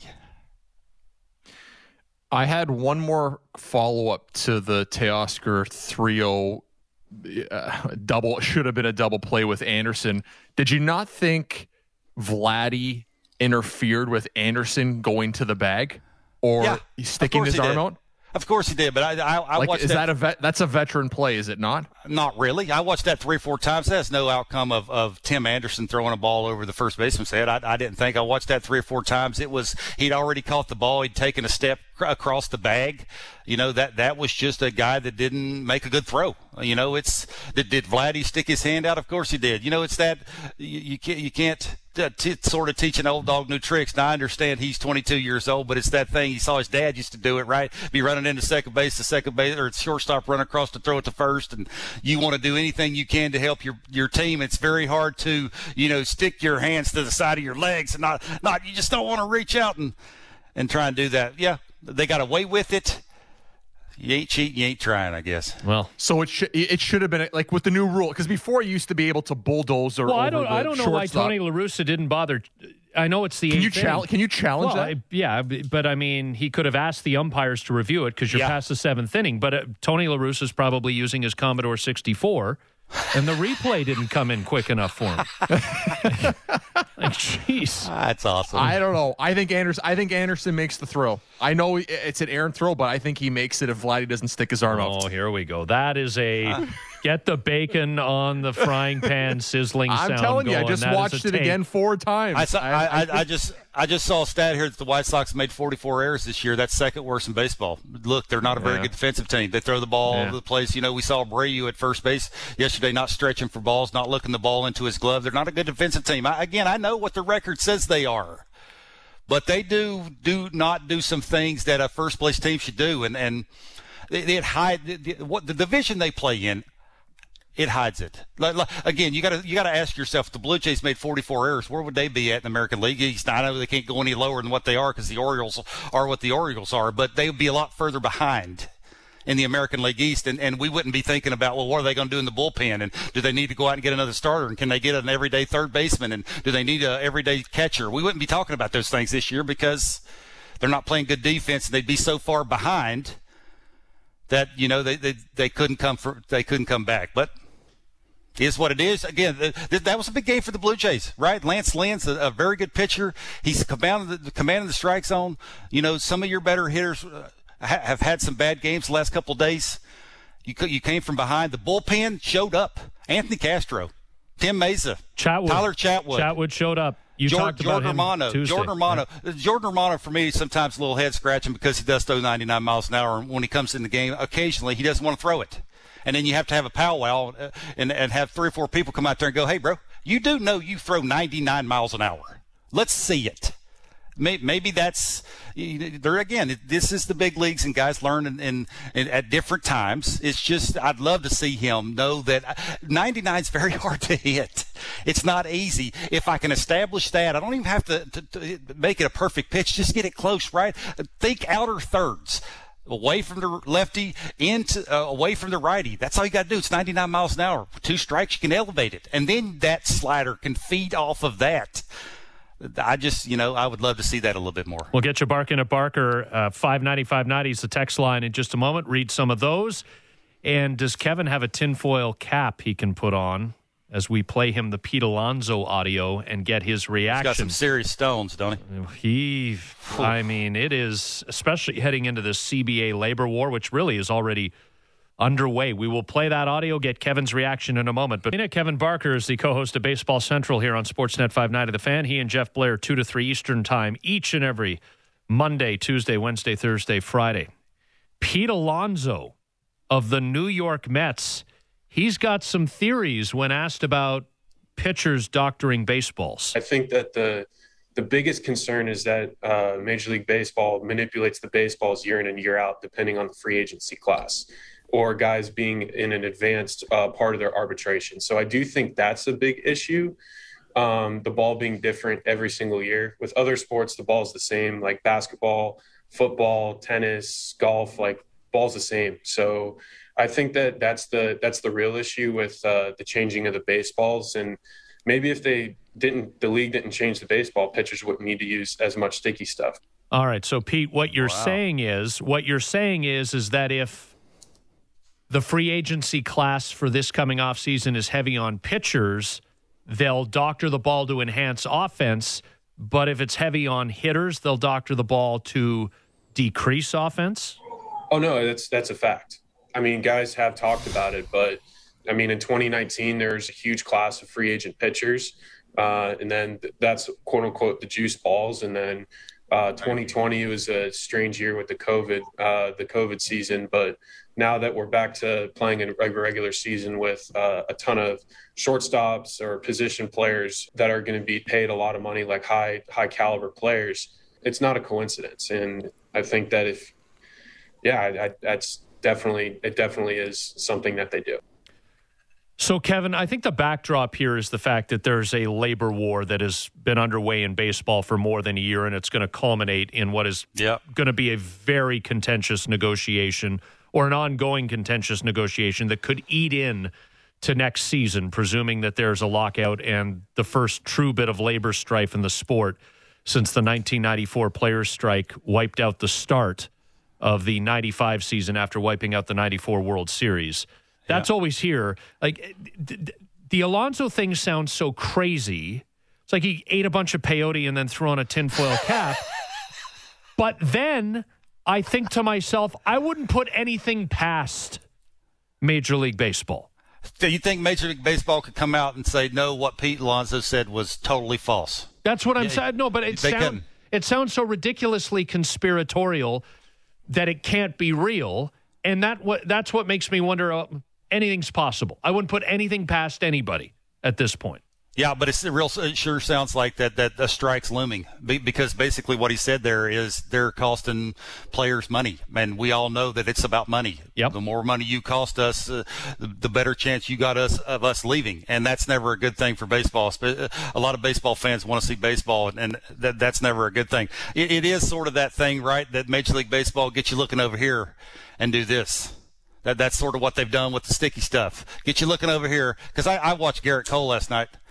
Garrett Cole didn't really seem like it mattered. You know, he made Josh Donaldson look like he wasn't a big leaguer. And I'm sure they were making sure that he didn't have any sticky stuff on his fingers.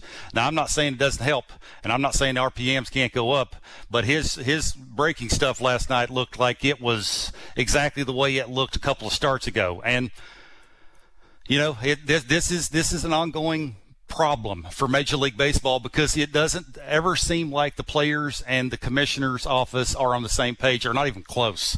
But because this is what it is. Pete Alonso, he's just not getting this himself. He's obviously talked to his buddies. He's talked to people that matter with the union.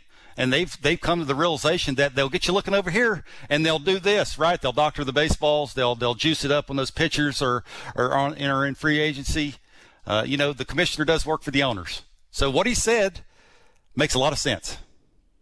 Yeah, I said the same thing to Scotty earlier. It's almost like it's so crazy that I think it's true in the fact that we've seen the leagues, but they want to, look at this. We're looking, the pitchers. Yeah, it's all about the Spire Tack. Like, it's all about what they're using, but no one's talking about the fact that the league is deadening the balls. And I just think at this point, I don't know why more players aren't speaking up about it.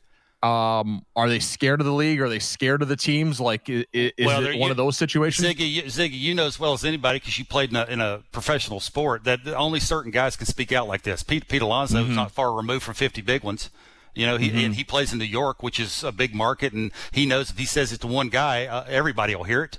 That's, again, this gets back to behind closed doors. The union's talking about this. They know that this is going on. For a guy like that, I'm not saying he's one of the greater players in baseball, but he does have a big voice because of where he plays and what he's coming off from the not far removed 50 home run thing. It's just that when you think of it, and you actually hear a player say it out loud, that's a big difference. That would just tell you that something I think's bad's coming, and it's not going to be good for baseball. Well, and I think the other part too, Kevin, is that Pete Alonso's having a pretty good year, so it doesn't come off as sour grapes. It's not, my numbers are way down because they deadened the baseball. It's, I'm having a pretty good year, and I can speak to this. Like, I guess that helps him talk, right? Yeah. And this won't surprise us. When is Pete Alonso's first arbitration eligibility? The end of this season. Yeah. Right? I mean, he's playing in his third full year in the big league, so he'll hit arbitration at the end of the year, and that's when he's going to start getting paid. So the home runs that used to go 450 plus feet are going a little over 400. I did see him hit a home run or a couple of them in Baltimore, and they were, I don't want to say they were wall scrapers, but he was getting his arms extended. So he has to have, he has been in the trenches and seen that when he hits a ball that he hit 2 years ago that went as far as it went, ain't going as far as it's going. This is when, again, you're right, it's one thing to think it. It's another thing to say it out loud and let everybody hear it. And this is something that we're going to have to keep an eye on. And this is not going to be a good thing for baseball, right? It's like he basically said that the commissioner's office is getting you looking over here. Mm-hmm. And they're doing this. That's not a good thing. Let's bark at Barker on the text line, 590-590. Bishop Barker from Winston in Hawksville. What do you think of Reese McGuire's defense behind the plate? I thought he cost Manoah a lot of strikes early by not setting up in the middle, plus the pass ball that cost him a run. I want to see more of Riley Adams. Do you think Adams could take the catcher's job and run with it? Yeah, I think that's a great question. I think if he's hitting, they're begging for somebody to come up and hit and take the 5 day a week catcher spot. That's. Would you be love lost if Danny Jansen, played twice a week? I wouldn't, right? Danny Jansen's had a big enough leash offensively that we sort of figuring out what he is now. The elevated fastball, the shift against him, the mechanical thing. Maybe he's just not a very good hitter. Maybe he's a 200 hitter who can hit 10 homers. Is that what you want as an everyday catcher? I probably don't. Riley Adams, we saw him hit a 99-mile-an-hour fastball off the wall in center field off a left-handed pitcher. That's not too bad, right? He's a big target behind the plate. He looks like a good blocker. He has tons of confidence when he puts the fingers down. Now, for a young guy catching some veteran guys, that's not the easiest thing to do, right? Robbie Ray, I could see shook one time, and he put the same finger down. Like, he's very, demonstrative on what he wants to call and when he wants to call it. And look, I like everything about him. I think he is, he needs to work on some receiving. He needs to work on, air quote, stealing strikes. He needs to work on accuracy when it comes to throwing. We have seen a bounce throw to second. We saw that wild throw to third base last night. But those are work in progresses. If he's hitting a little bit and pitchers love to throw to him, look, if Reese McGuire is the one guy you want to hang your hat on, go ahead. But me personally, I think it's up for grabs. And if Riley Adams is doing his thing offensively, for me, he's playing. Do you care that they seem to be chasing it with a bunch of young catchers? I mean, there's no veteran fallback here. Sure, right? it just seems like they spent all their money on a center fielder and forgot that, Danny Jansen's still going to have his problems offensively and lengthwise in their lineup. Then I'm assuming they were figuring that because George Springer's there, that will make it long enough 1 through 5, and you hope that some of your outfielders take off, and maybe that's giving your length, and you can hide some of the weaknesses offensively at the bottom of your lineup. But yeah, I just think they need a veteran guy that can get young pitchers like the Nate Pearsons through some things that they can't get themselves through.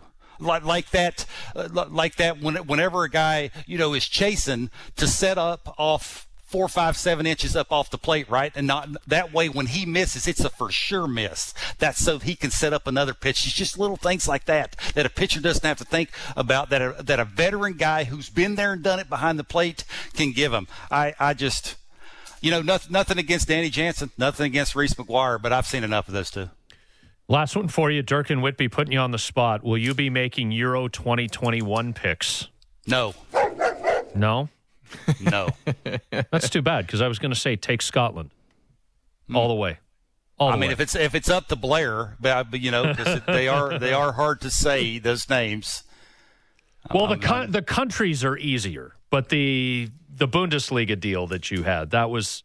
I remember doing that once with you, and I couldn't say the words. I couldn't say the city and team nicknames. You were better at it than me. Huh. There you go. I do have a little twang in my voice. But no, the answer to that question is absolutely not. Well, Dirk and Whitby's heart breaks. We'll leave it there, pal, and we'll do it again on Tuesday morning. We always enjoy the insight. Love the segment. Thank you. Okay. Have a good weekend, everybody. You bet. Kevin Barker, Baseball Central, 2 to 3 each and every weekday alongside Jeff Blair here on Sportsnet 590 The Fan. And you know that Kevin is brought to you by Don Valley North Lexus, where you can expect excellence online and in the showroom. Visit DonValleyNorthLexus.com. Each and every Thursday after the 8:30 break, it's Stewie and Bourne for Hockey Central at 8:30. Rick DiPietro, former New York Islanders goaltender, now of the DiPietro, Rothenberg, and Canty show on ESPN 98.7 New York. He'll be along in about 15 minutes' time. And up next, he's a former Leaf. He plays for the Ottawa Senators now, and he had a huge, huge tournament as Canada won the World Hockey Championships gold medal. 2 goals, 14 assists, 16 points in 10 games. Had the beautiful assist on the overtime winner scored by his teammate in Ottawa, Nick Paul. Connor Brown, GTA guy, is our guest. Here's what we're talking about this morning on Leadoff, Sportsnet 590 The Fan. Blue Jays 6, White Sox 2, a 3-run 8th, a 2-run 9th. The difference for the Blue Jays last night, they got a record of 31-28. Tonight's the rubber match, Jays and Sox in Chicago. First pitch a little after 8 o'clock on Sportsnet 1 and Sportsnet 590 The Fan. Hyunjin Ryu will get the ball for the Blue Jays. The New York Islanders joining Tampa Bay and Montreal in the Stanley Cup semifinals. A 6-2 victory in Game 6 over the Bruins in front of 12,000 rowdy fans at the Nassau Coliseum last night. Game 6 between Vegas and Colorado goes tonight in Sin City. If Vegas wins, they advance and would host Montreal. If Colorado wins, Game 7 will be played in Denver later this week. And, of course, the winner of the Avs and the Golden Knights takes on Montreal. The Islanders will take on Tampa in the Stanley Cup semifinals. And just like last year, although it was in a bubble, Tampa Bay will have home ice advantage. NBA playoffs, Phoenix 123, Denver 98. We've got some Denver head coach Mike Malone tape to play a little bit later on this hour. Mike Malone says, Phoenix fans chanting sweep. If we keep playing the way we're playing, we're going to get swept. Effectively said his team quit. And, of course, Mike Malone is the son of Brendan Malone, the Raptors' first ever head coach. But Phoenix now got a 2-0 series lead. That series shifting to Denver. Tonight, it's Game 3. Brooklyn is into Milwaukee. The Nets with a 2-0 series lead. The Bucks have looked terrible. Mike Budenholzer, their head coach, his future is in doubt if the Bucks go out looking as badly as they have. And then Game 2 between the Clippers and the Jazz in Salt Lake City. Utah's a beautiful state, Ziggy, right? Huh? Love it. You love Utah. The Jazz have a 1-0 series lead. That one is on late, 10 o'clock tonight. Connor Brown of the Ottawa Senators, Team Canada star at the World Hockey Championships, will join us in just a little bit. I think we've all bought ourselves tinfoil caps on the Pete Alonso stuff. I think we're right into it. It's a crazy story. And it's like I said, it's so crazy that it's probably true. And the league they've done stuff like this before, and how much can they be trusted? And you mentioned that. I'm with you. It's now it's all about the balls and what the pitchers are doing. How about what the league is doing? How about the actual ball? Why don't they? I'm surprised more players aren't talking up about it. It's if you're a guy that's having an off year this year, how are you not upset? If your deal is up, how can you not say something? Maybe more players will come out. Usually it's that first guy that says something, and then all of a sudden the questions start flowing with, reporters and some of the stars, and we get to hear their point on it. But at this point, the league, I just can't trust them. Well, and Alonso, if he's right, this will be crazy. Don't forget, and this has happened before, there have been different conversations about the notion of an international draft in previous CBA negotiations, because players born in North America and Puerto Rico, because Puerto Rico is a satellite U.S. state, are drafted. Players from Latin America, Venezuela, etc., the Dominican Republic, other island nations, they sign as free agents as young as the age of 16. And the league has successfully in the past used issues like that to drive a wedge between different segments of players.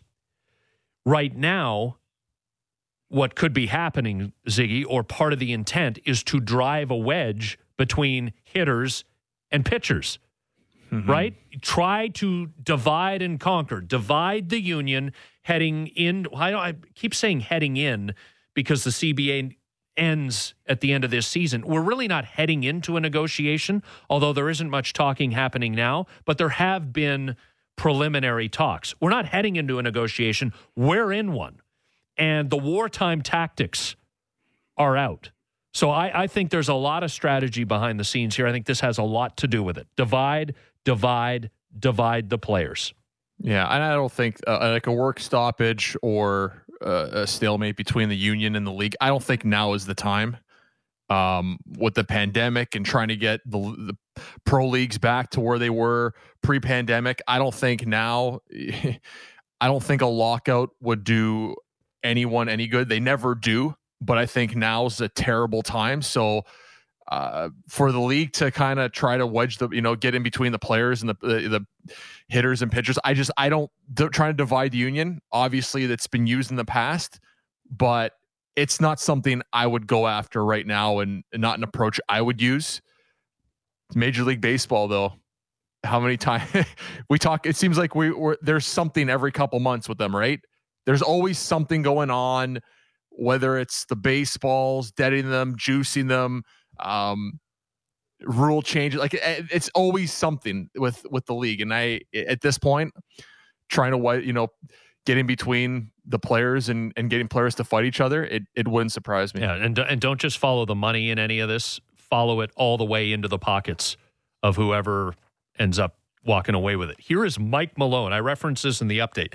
Mike Malone, the head coach of the Denver Nuggets. If it's a last name that is familiar to you, his father, Brendan, was the first ever head coach of the Toronto Raptors when the Raps broke in 95-96. So Denver is down 2-0 to the Phoenix Suns, losing both games so far in that series in Phoenix, second round series out in the Western Conference. Phoenix fans chanting sweep as that game ended. Denver head coach Mike Malone, he wants to argue with him, but can't bring himself to.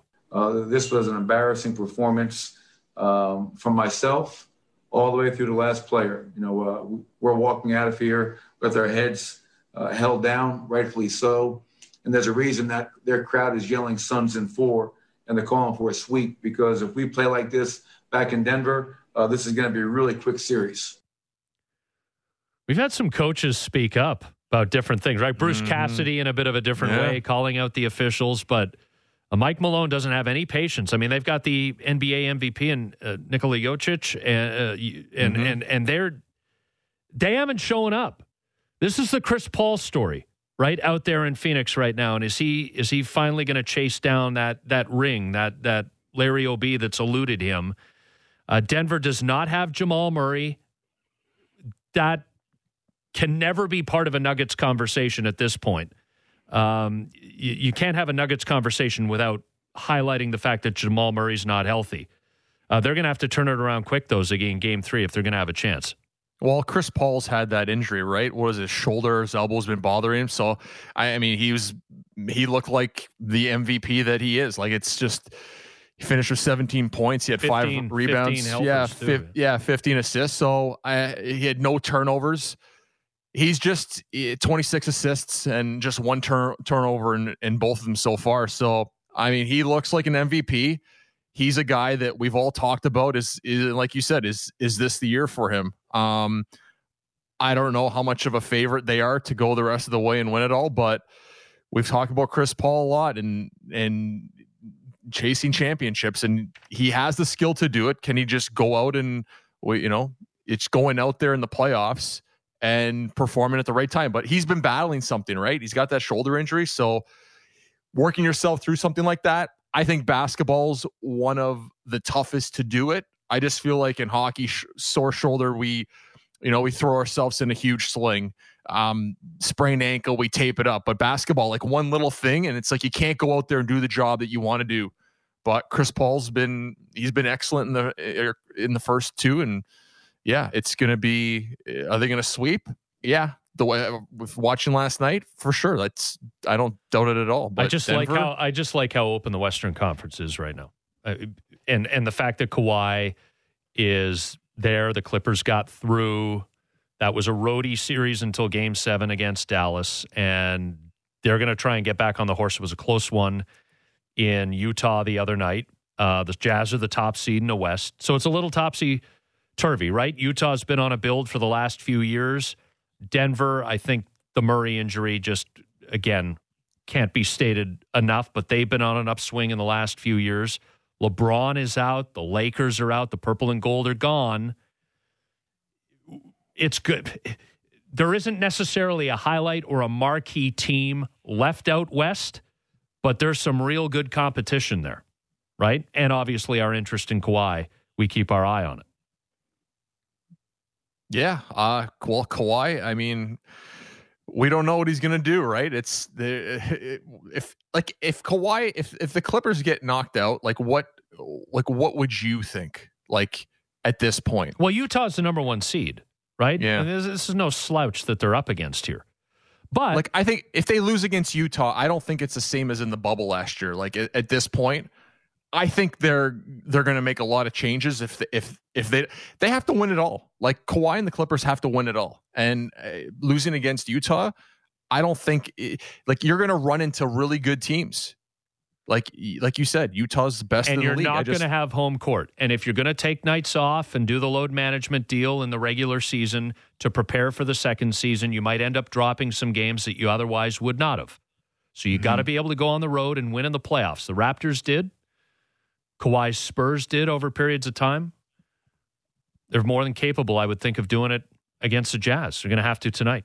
Rick DiPietro is on the phone line now. So the former New York Islanders goaltender, he is one of the hosts of the DiPietro, Rothenberg, and Canty show on ESPN 98.7 New York. He's a friend of the program. Did you party last night? Did you celebrate, or did you get to bed so that you were good and fresh for the radio today? I have not slept yet. I am. Are you lying? Like, really? No, I'm not lying. No, 4 coffees deep now? No, I didn't listen. I didn't intend to. I was watching the game. I had the Mets on. I had the Yankees on and everything else. And then, I'm nervous. I'm anxious because the last thing I want to do is go back to Boston for Game 7. And they come out. They score the first goal. Everything's great. Second period, we dominate, and then we win. And then, Ziggy, you know this. This is one of those ones, and this is not even playing, but you get that rush of emotions like that you won or had a good game. It's tough. I mean, I try to close my eyes for a second. I'm like, there's no chance I'm falling asleep. I got to ride this one out. So did some work for the show, did the radio show. Now I'm on the phone with you guys. Yeah, that's, after a big series win or a big win or you have a big game. Yeah, of course, it's always tough. You got to have a couple of Diet Cokes, and try to get some sleep. Exactly. But no, right. Yeah, no, that's a massive win. I mean, Islanders, people talking to people last night, can you believe it? I'm like, yes, I can believe it. The way their power play clicked in the series, always seemed to have 4 lines going. Like, how many games against the Bruins was a line not going for the Islanders? I tell Scotty all the time, the best teams have 3 of 4 going. The Islanders just seem to have 4 lines, and they roll them. And Barry Trotz again. You can't say enough about him. Can we be honest for a quick second before I answer that question? What was Washington thinking, letting Barry Trotz walk out of the building? I can't figure it out. The guys I talk to, I don't know if you have any buddies that have played for him. They absolutely love it. Like expects a lot out of you, but fair, knows who to give the ice time to, good systems, details, and just the players he has it with the Island. It's just, he always finds a way to win. It's like Washington team, a lot of skill, figures out a way for them to win a cup. Islanders, not the most skilled team in the league, hardworking, blue collar, finds a way to go to the Final Four again. It's just, he just does it year after year with wherever he is. Zig, if I were to tell you, right, before the playoffs starts, you know how, this Islanders team is built for postseason hockey. You mentioned depth. They roll 4 lines. That identity line sets the tone. They're physical. They make it tough. You got a pair of shutdown D. You're getting great goaltending. You can play physical. If I were to tell you before this postseason started that the Islanders would have scored the most goals in the playoffs to this point, there's no chance you would have believed that. Crazy. Absolutely crazy. I mentioned the power play. Like, I don't know where were they 40% on the power play going into game 6. That was kind of like the one area, right? A team that can't score. Okay. Now all of a sudden they absolutely dominate one of the best PKs in the regular season in the Bruins. I know Carlo was out and Miller wasn't playing, and Rask had the injury. Doesn't matter. Going 40%. I think that was the biggest key of the series. Obviously, like you said, they roll 4 and they kind of come at you at waves. But yeah, a team that doesn't have a lot of skill dominate on the power play. What teams can we say did the opposite this year? Toronto Maple Leafs, most skilled team in the league. Power play didn't show up in the playoffs. And that special teams, we talk about it. You don't really need it, but a team like the Islanders, when you're going against a powerhouse like the Bruins, I thought it was a big difference maker for them.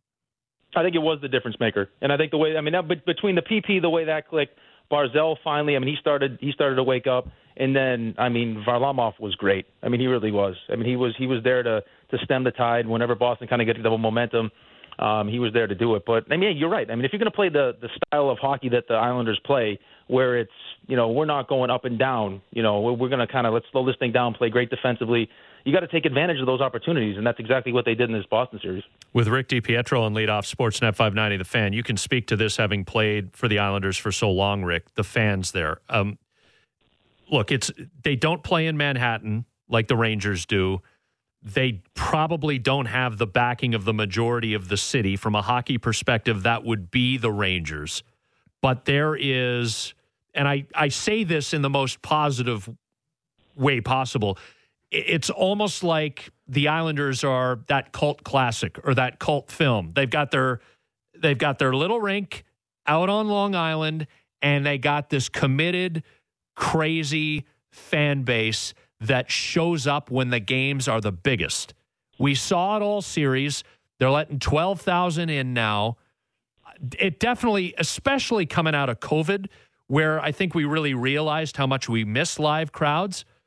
Man, the effect they had on that series was big too. Oh, it was huge. You can't understate it. And one of the beautiful things about the Coliseum too is the ability for the fans to come early and tailgate. So, I remember always, like, big games, you drive up, and the place would be, parking lots crowded. Guys, they're playing street hockey, having some adult beverages, and then they'd be all lubed up for the game. Place would be shaking. I'd be running around with the blowtorch getting the roaches, out of my pads. Because it was, it's a little worn down. We'd always say it's a dump, but it's our dump. But you're absolutely right. Between what's going on with the Collie, you got the parking lot, you got, Borelli's, an Italian restaurant that's close to the arena and the practice facility. That place is full with a couple hundred people going crazy. Yeah, this is. I'm driving around seeing Islanders jerseys and business windows and everything else. So they are fanatical about this Islanders team. They got a shot against Tampa. I know they got taken out in 6 in this round last year by the Lightning, who of course went on to win the Stanley Cup. How do you like their shot in the rematch? I think they got a chance. You look back at that series. There were a couple, obviously a couple overtime games. eventual Stanley Cup champions. So again, I mean, they held their own. I think a lot good is happening for the Islanders right now. I mean, offensively, they seem to be clicking at the right time here. But Tampa is, I think, as good as you thought the Bruins were, is a step up in competition. Kucherov coming back, guy doesn't play. I wish I was that good. Doesn't play a game in the regular season and come back and you just all of a sudden decide he wants to step in and dominate. He was in the KHL all year. Ziggy's got a Pete Alonso level tin cap theory, tinfoil cap theory about Kucherov. Yeah, he was in the KHL all year. You didn't hear? Would it surprise you? With the stories you've heard of the KHL, would that surprise you? No, not at all. Just give him a different passport, dye his hair. Yeah. Sergei Barokov was playing for Avangard Omsk, and it turns out it was Nikita Kucherov coming off the hip. There you go. Surprise me a bit. Rick, we'll leave it there. Thanks for jumping on. Have a great show this morning and then get some rest. You deserve it. Thank you for having me, guys. All right. Appreciate it. Rick DiPietro, friend of the show, and 1/3 of DiPietro, Rothenberg, and Canty on ESPN 98.7 New York. The Islanders advance, and they will play Tampa in one of the Stanley Cup semifinals. The Habs will play the winner of Vegas, Colorado, and if the Golden Knights win Game 6 at home tonight, it will be Vegas. Connor Brown is a former Leaf. He's a GTA guy, and he's now an Ottawa Senator. And, man, was he a standout for Team Canada at the recently completed World Hockey Championships played in Riga, Latvia. Canada takes home the gold on a golden goal by Connor's teammate in Ottawa, Nick Paul, set up by Connor Brown. And here is Connor. You back on Eastern time yet? How you feeling? Yeah, I'm getting there. It's a little easier coming this way and then going the other, but I think I'm all right. You bet. So take us through the general experience of playing a World Hockey Championships in the middle of a global pandemic, getting over to Riga and living the life, because this tournament is a little bit more a marathon than a sprint. You're over there for a few weeks. Yeah. I mean, I think we're gone like 4 weeks or something like that. And to be honest, I mean, with the pandemic and with it being a bubble, like, you know, I've heard from other guys in other years how, you know, you get to enjoy the city, and we were on such a strict lockdown of not being able to leave the hotel. It was a bit of a grind for the first 3 weeks, I'd say. But once we hit the medal rounds, it was, you know, obviously the excitement of the tournament just kind of took over. But it was, you know, Hockey Canada did their best to make it as great as possible. Had a couple outings and stuff, but you know, at times it was a bit of a grind. And you lose the first three. What was the turnaround like? And were guys just like after the third one, okay, this is over and we'll just play however we're going to play? Or explain what the change was from Game 3 to Game 4. Well, I mean, we didn't really – we figured that if we won the next 4, we'd get in. We needed 12 points to get in, we thought. And so we knew we had a good team. We knew we got that Mangiapane after Game 3 too. I mean, we knew we were getting better. And we knew that, like, those games that we lost, we just couldn't score. It's like I think the goalie on the opposing team got MVP all 3 games or something like that. And then, I mean, we kind of – I mean, it's hard to lose – to keep the faith. Obviously, you're down 0-3, and, like, you know, it's not like we're enjoying the city or anything. We're just kind of nothing to do but think about it. And so it just made the whole turnaround that much more sweet. With Connor Brown on leadoff, Sportsnet 590 The Fan. So describe – the golden goal, Nick Paul's golden goal, from your perspective.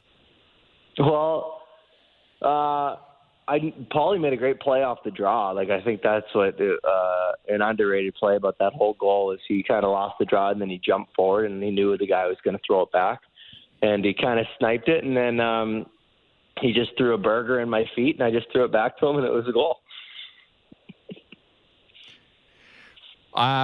Are you keeping an eye on the playoffs this year? I know every year I get knocked out, it's kind of like you always see who knocks you out or don't make the playoffs, different teams you played against. What have you keeping an eye? And if so, surprised that the Canadians are off to the Final Four?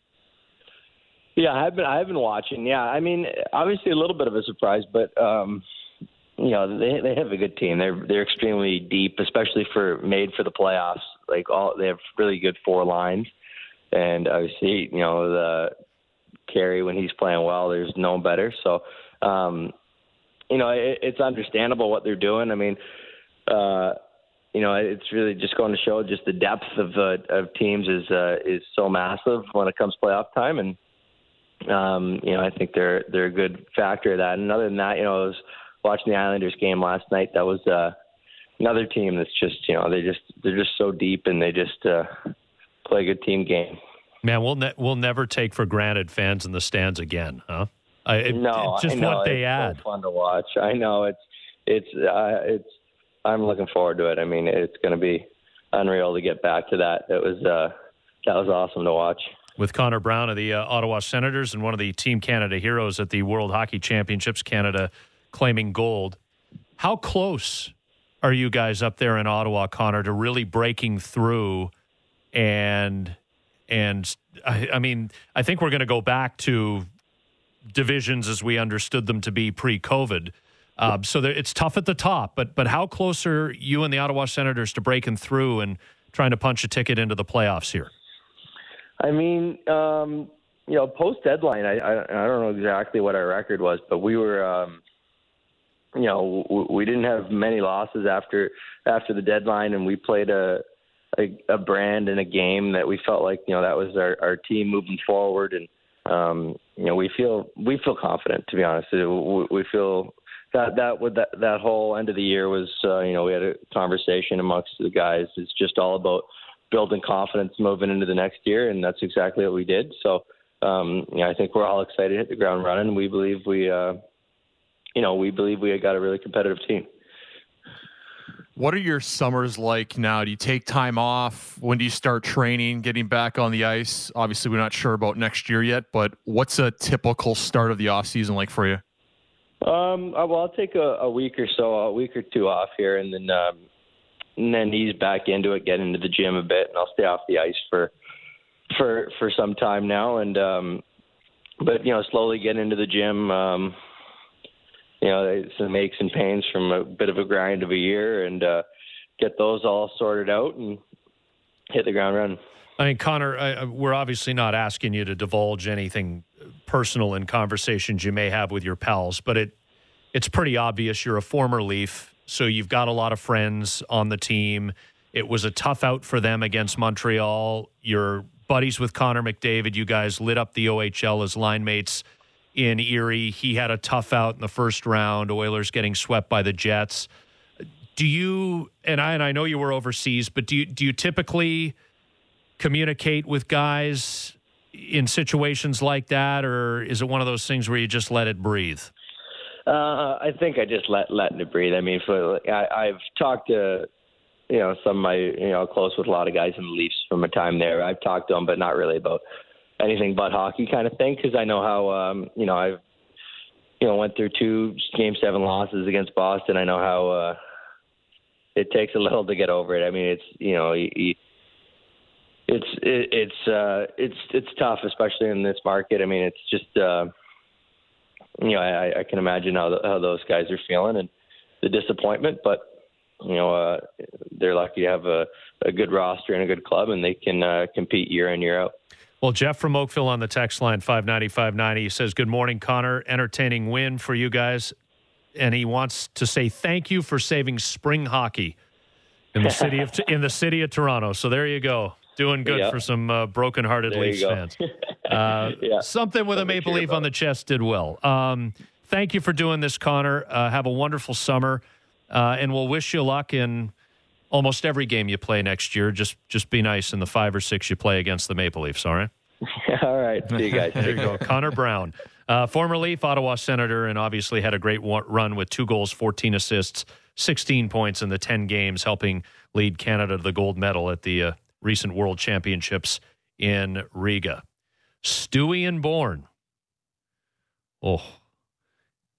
Borny had a conversation with the guys on Good Show earlier this week about a Zach Hyman contract. Maybe we'll delve into that. We'll talk a little bit about the fans on Long Island. Borny would know that, too. His dad, Bob, one of the Islanders' heroes from the early 80s. Stewie's probably got a take on the CN Tower. You guys were talking about it last night. We'll get into all of that and so much more in a moment.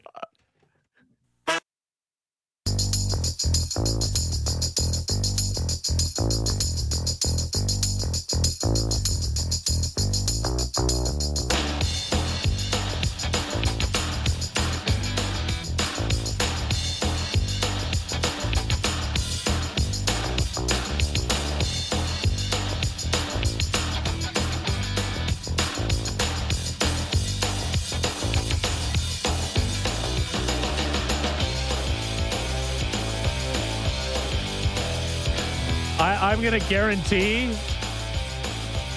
that nobody knew what this song was. Stewie, you typed CN Tower lyrics or some kind of thing into Google, and this came up. Be honest. I was gonna say, is Ziggy gonna ask, hey, what's the message behind that song? It literally says CN Tower in the lyrics, but those are the polls. What do you mean, a Toronto punk band in the mid '70s? I remember listening to them on my way to Sam the Record Man on the TTC. No, you don't. Is that true? You don't I was born in remember that at all. 1985. I don't know. On my way to the music store. I mean, the layers of BS in that story. That was a lot. All right. Does anybody have a magic hot take to put a final bow on this CN Tower business? Here's it. I don't think it's worth getting angry over, but it was also stupid and didn't need to happen. Okay, I'll say it's worth getting angry over. Fire someone. That's ridiculous. Have a little pride, Toronto. Come on. I said there's an LED lights operator whose job it is to take care of whatever color the CN Tower is going to be that night, who's now gone underground and ain't going to emerge from their bunker for months until this blows over. Well, I can understand being mildly inconvenienced, but Scotty Mac, I think you went overboard with your take saying, oh, they need to bury me before they change the lighting. It's almost as if the CN Tower grew 4 fingers and then gave you one. So no, I said it looks like a middle finger in the middle of our city when it's blue and red the way it was lit up. No. I didn't say I said I'll be in my grave before I ever cheer for the Montreal Canadiens. Oh, okay. I guess. My take on it was if Winnipeg would have won, they wouldn't have lit it up with the Winnipeg colors or Edmonton. I feel like it was just Montreal. No, like I just no, that's a great take. Great yeah, Canada's team. There's not Canadians. A prayer they were lighting it up like blue and white, and they're like, but it's for the Jets. Like, no. I want to ask Scotty Mac. Scotty Mac, you're in Ottawa for the weekend, right? And you're having a good time. And the Cup is in Montreal. You're telling me you're not hopping on a quick 2-hour drive over to Montreal to go to the party? Yes or no? Come on. Well, Scotty likes a good party. I'm not wearing a Habs jersey while I'm there. I can tell you that. I'm workshopping my franglais, but I'm definitely not wearing a Habs jersey. I'm happy to party in Montreal any weekend. Doesn't have to be for a Stanley Cup. It is one of my favorite cities. I just have a challenge or two with the hockey team there. You're warming up. Speaking of craziness and fans, Justin, that must have been a nice bit of turn back the clock for you last night, seeing how rabid they were on Long Island. I mean, I don't think we'll ever take crowds for granted again post-COVID. Nor should we. I mean, that really was, there were some lean years on Long Island, and the fans stuck it out through there. They have a passionate, diehard fan base, as has been nicely documented the last couple playoff years. Honestly, I felt really bad for the guys who bought the Islanders, John Ledecky and Scott Malkin, years ago. And all of a sudden they get this team into the playoffs. Last year they go to the conference final, and they can't have fans. Like, it's not an overly profitable team, and so that was a tough ride. This year, to see them do it again, get back there. There's videos of Ledecky leading the fan charge, before they make the move, the last run in the Coliseum. It's just a special year for the Islanders and their fans.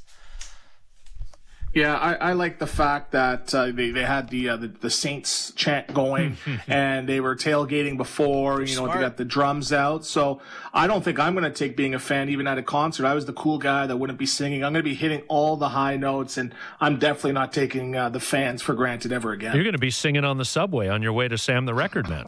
Yep. Under your mask. Is this not the end of the Bruins run here? Like, do you think after what Cassidy said after the game, Rask wasn't good enough, we weren't good enough, do you think now it all changes, Rask moves on, and the Bruins figure out some other, what kind of team to, assemble going forward? Or you think they're going to stick with the same guys, same plan? Justin, what are your thoughts on the Bruins?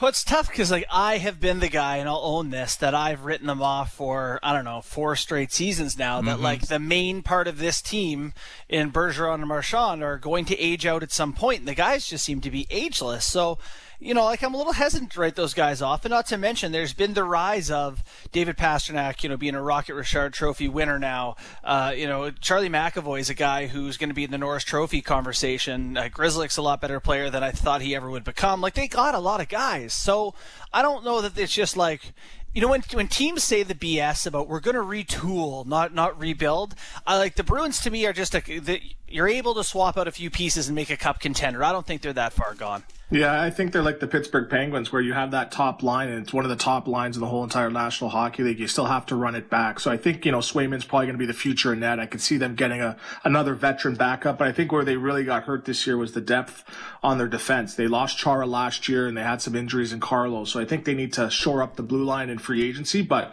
don't count these guys out. I've been counting them out, for about 6 years now. But they just seem to be in the mix every single year. I see next season being no different. Okay, so Carlo was a big loss for sure.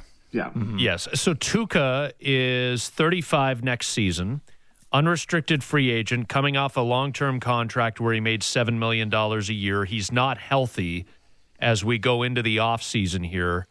Term and dollar, and if you want to hazard a guess as to where he may end up playing, what do you think his next contract looks like? Well, it's weird. Tuukka Rask is an interesting guy. Do you remember last year at the bubble? He went to the bubble, and he just didn't like how it was going, and he pieced out. And, I would want to get a sense for where his headspace is at, because I genuinely don't know. I'd be comfortable with him at 35, knowing how well he played this year, saying you give him 3 years or something, 2 or 3 years anyway, at a decent number, 5 or something in that range. But still, does he want to do it? Is he committed? Is he all the way in on this? I know he's been a little bit injured. Is it going to be hard to rehab? I have questions about his his mental game to go with his physical game, because he can goaltend. Just does he want to go through this to be the best he can be? Yeah, well, this is a complete outsider's take, and I'm not hearing that Toronto and Boston may be doing a goalie switch where you could see Freddie Anderson possibly going to the Boston Bruins, and Tuukka Rask coming back home where he originally should have been. So I think for Tuukka, he's going to TSN. But I think I think with Rask, he still has some game left, and again, you saw he left the bubble early. He got injured this year. I think if he has a good off season in the gym, and I think there's still going to be a market for him, because when he was on, he really stood on his head and stole some games. So I could see him getting a 2-year, 3-year deal, and I advocate for all the money for the players. So yeah, throw him $4 million. Why not? Last series to kind of finish up here is Vegas and Colorado. Do you think it's going to go just in 7 games here? What are you seeing out of Colorado? Because that seems to be all the talk, right? Getting called out by your coach, having to split up your top line, so many different moving parts. Where do you think they're at? Can they pull it off? Yeah, I think they can. It's a matter of focusing on process, not results. And last game, the process was good. They didn't have great showings in Game 3 and 4 after winning the first couple, but they played really well in the last game, and I thought dominated long stretches of the game. Sometimes in hockey, you just don't get the goal, right? It just doesn't come for you, and they end up losing in OT. But I thought they found something there. I know that's at home, and they haven't shown that they can do it in Vegas, but this is a talented team, a proud team. I thought it was the best team in the NHL this season, in the regular season. So I'm definitely not going to say Vegas has this in the bag. I think Colorado gives a nice pushback today, and we see this go 7. Yeah, what's frustrating for me as a coach and former player is that, Vegas made the necessary adjustments to sort of slow them down through the neutral zone, but Colorado hasn't switched their game up at all. They're just on their toes. They're like Rocky Balboa fighting Drago. They're just going in and getting knocked out and keep coming. So they have to adjust their system up a bit. You got to get pucks in deep. We talked about it yesterday, Ziggy. You got to get that short game going, because, it's a well-coached team in Vegas, and if they don't adjust, I could see them being done today for sure. Ken Reed's alarm just went off. Pucks in deep. PID. Yeah. I love it. An angel gets his wings every time you say that. So From the hockey gods. If I'm listening right now and I'm a Toronto-based Montreal Canadiens fan, whether I'm an animate object or an inanimate object, the CN Tower, who am I cheering for tonight and potentially in Game 7 out of Colorado, Vegas? Borny, you first and then Stewie, do you see a preferred matchup of the two for Montreal? I don't see a preferred matchup. I just run and hide either way. Well, but the Habs were supposed to run and hide 2 weeks ago. Yeah, no, they were. But the Toronto Maple Leafs, I don't think anyone ever said that they were the Colorado Avalanche or even Vegas.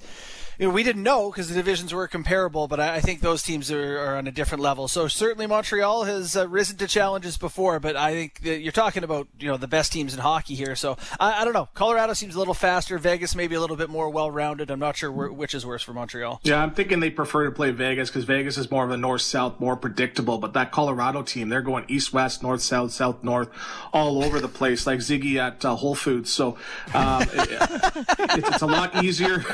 It's a lot easier to prepare for a Vegas team than a Colorado where they could kill you, 10 different ways. Fueled by sheep kefir. Whatever that is. If Montreal gets blown out, do you think it will do anything to the regular season accomplishments of McDavid and Matthews? Just the fact that we've all been talking about it, right? And the North isn't as strong. But if we come on here next Thursday, what are we going to be, 2 games in to the next round? I haven't seen the schedule out yet, but we'll be a couple games in, right? Well, do you think something like that would people start talking about? Hey, Canadians don't look good against Vegas or Colorado. Yeah, the North was weak. I'll be honest. I looked at the leading scorers just by chance in the regular season. I looked at the list today and saw, McDavid on top by 30-some, and then, Marner in 4th and Matthews in 5th and Draisaitl there, and Canadian players all over it. And I was like, that's not a great look. It'll affect how I feel about it for sure. Yeah. Well, when we come back and the series is tied or Montreal's up 2-0, because we've all seen this story before. There's no way. Come on, guys. You think Montreal's going to come in and make it this way just to get shellacked 4-0, 4 straight? Again, they've proved people wrong. The Toronto series, Winnipeg series. I think they're going to be a very competitive team. Are they going to win the next round? I don't know, but it's the playoffs. Anything can happen. We know that. You sound like you're kind of hoping for it, though, Stewie. You sound like there might be a little bleu blanc et rouge in you. Well, I got my Tele Francais bag ready to party when they win the cup. Anana, grade 5 French. I'll be the dancing skeleton up there. I'll be flying around a little heavier. Oh, God. Tele Francais. I don't think I've thought of Tele Francais in 35 years. Oh, this seems like local humor. This seems like I'm out on this one. Tele Francais. We got to play that, Vic. Play me out with that, Vic. Come on, let's go. Yes, we got to find a little Tele Francais. Anana. All right. I love that. That is a reference. That is a reference. And so is listening to the Poles sing CN Tower on your TTC ride to Sam the Record Man. And you were pulling it old school this morning. Boys, it's always fun. Thanks for doing this. And we, as you know, we'll chat next week. Thanks, guys. Thanks a lot, guys. Justin Bourne. Yeah, you found it.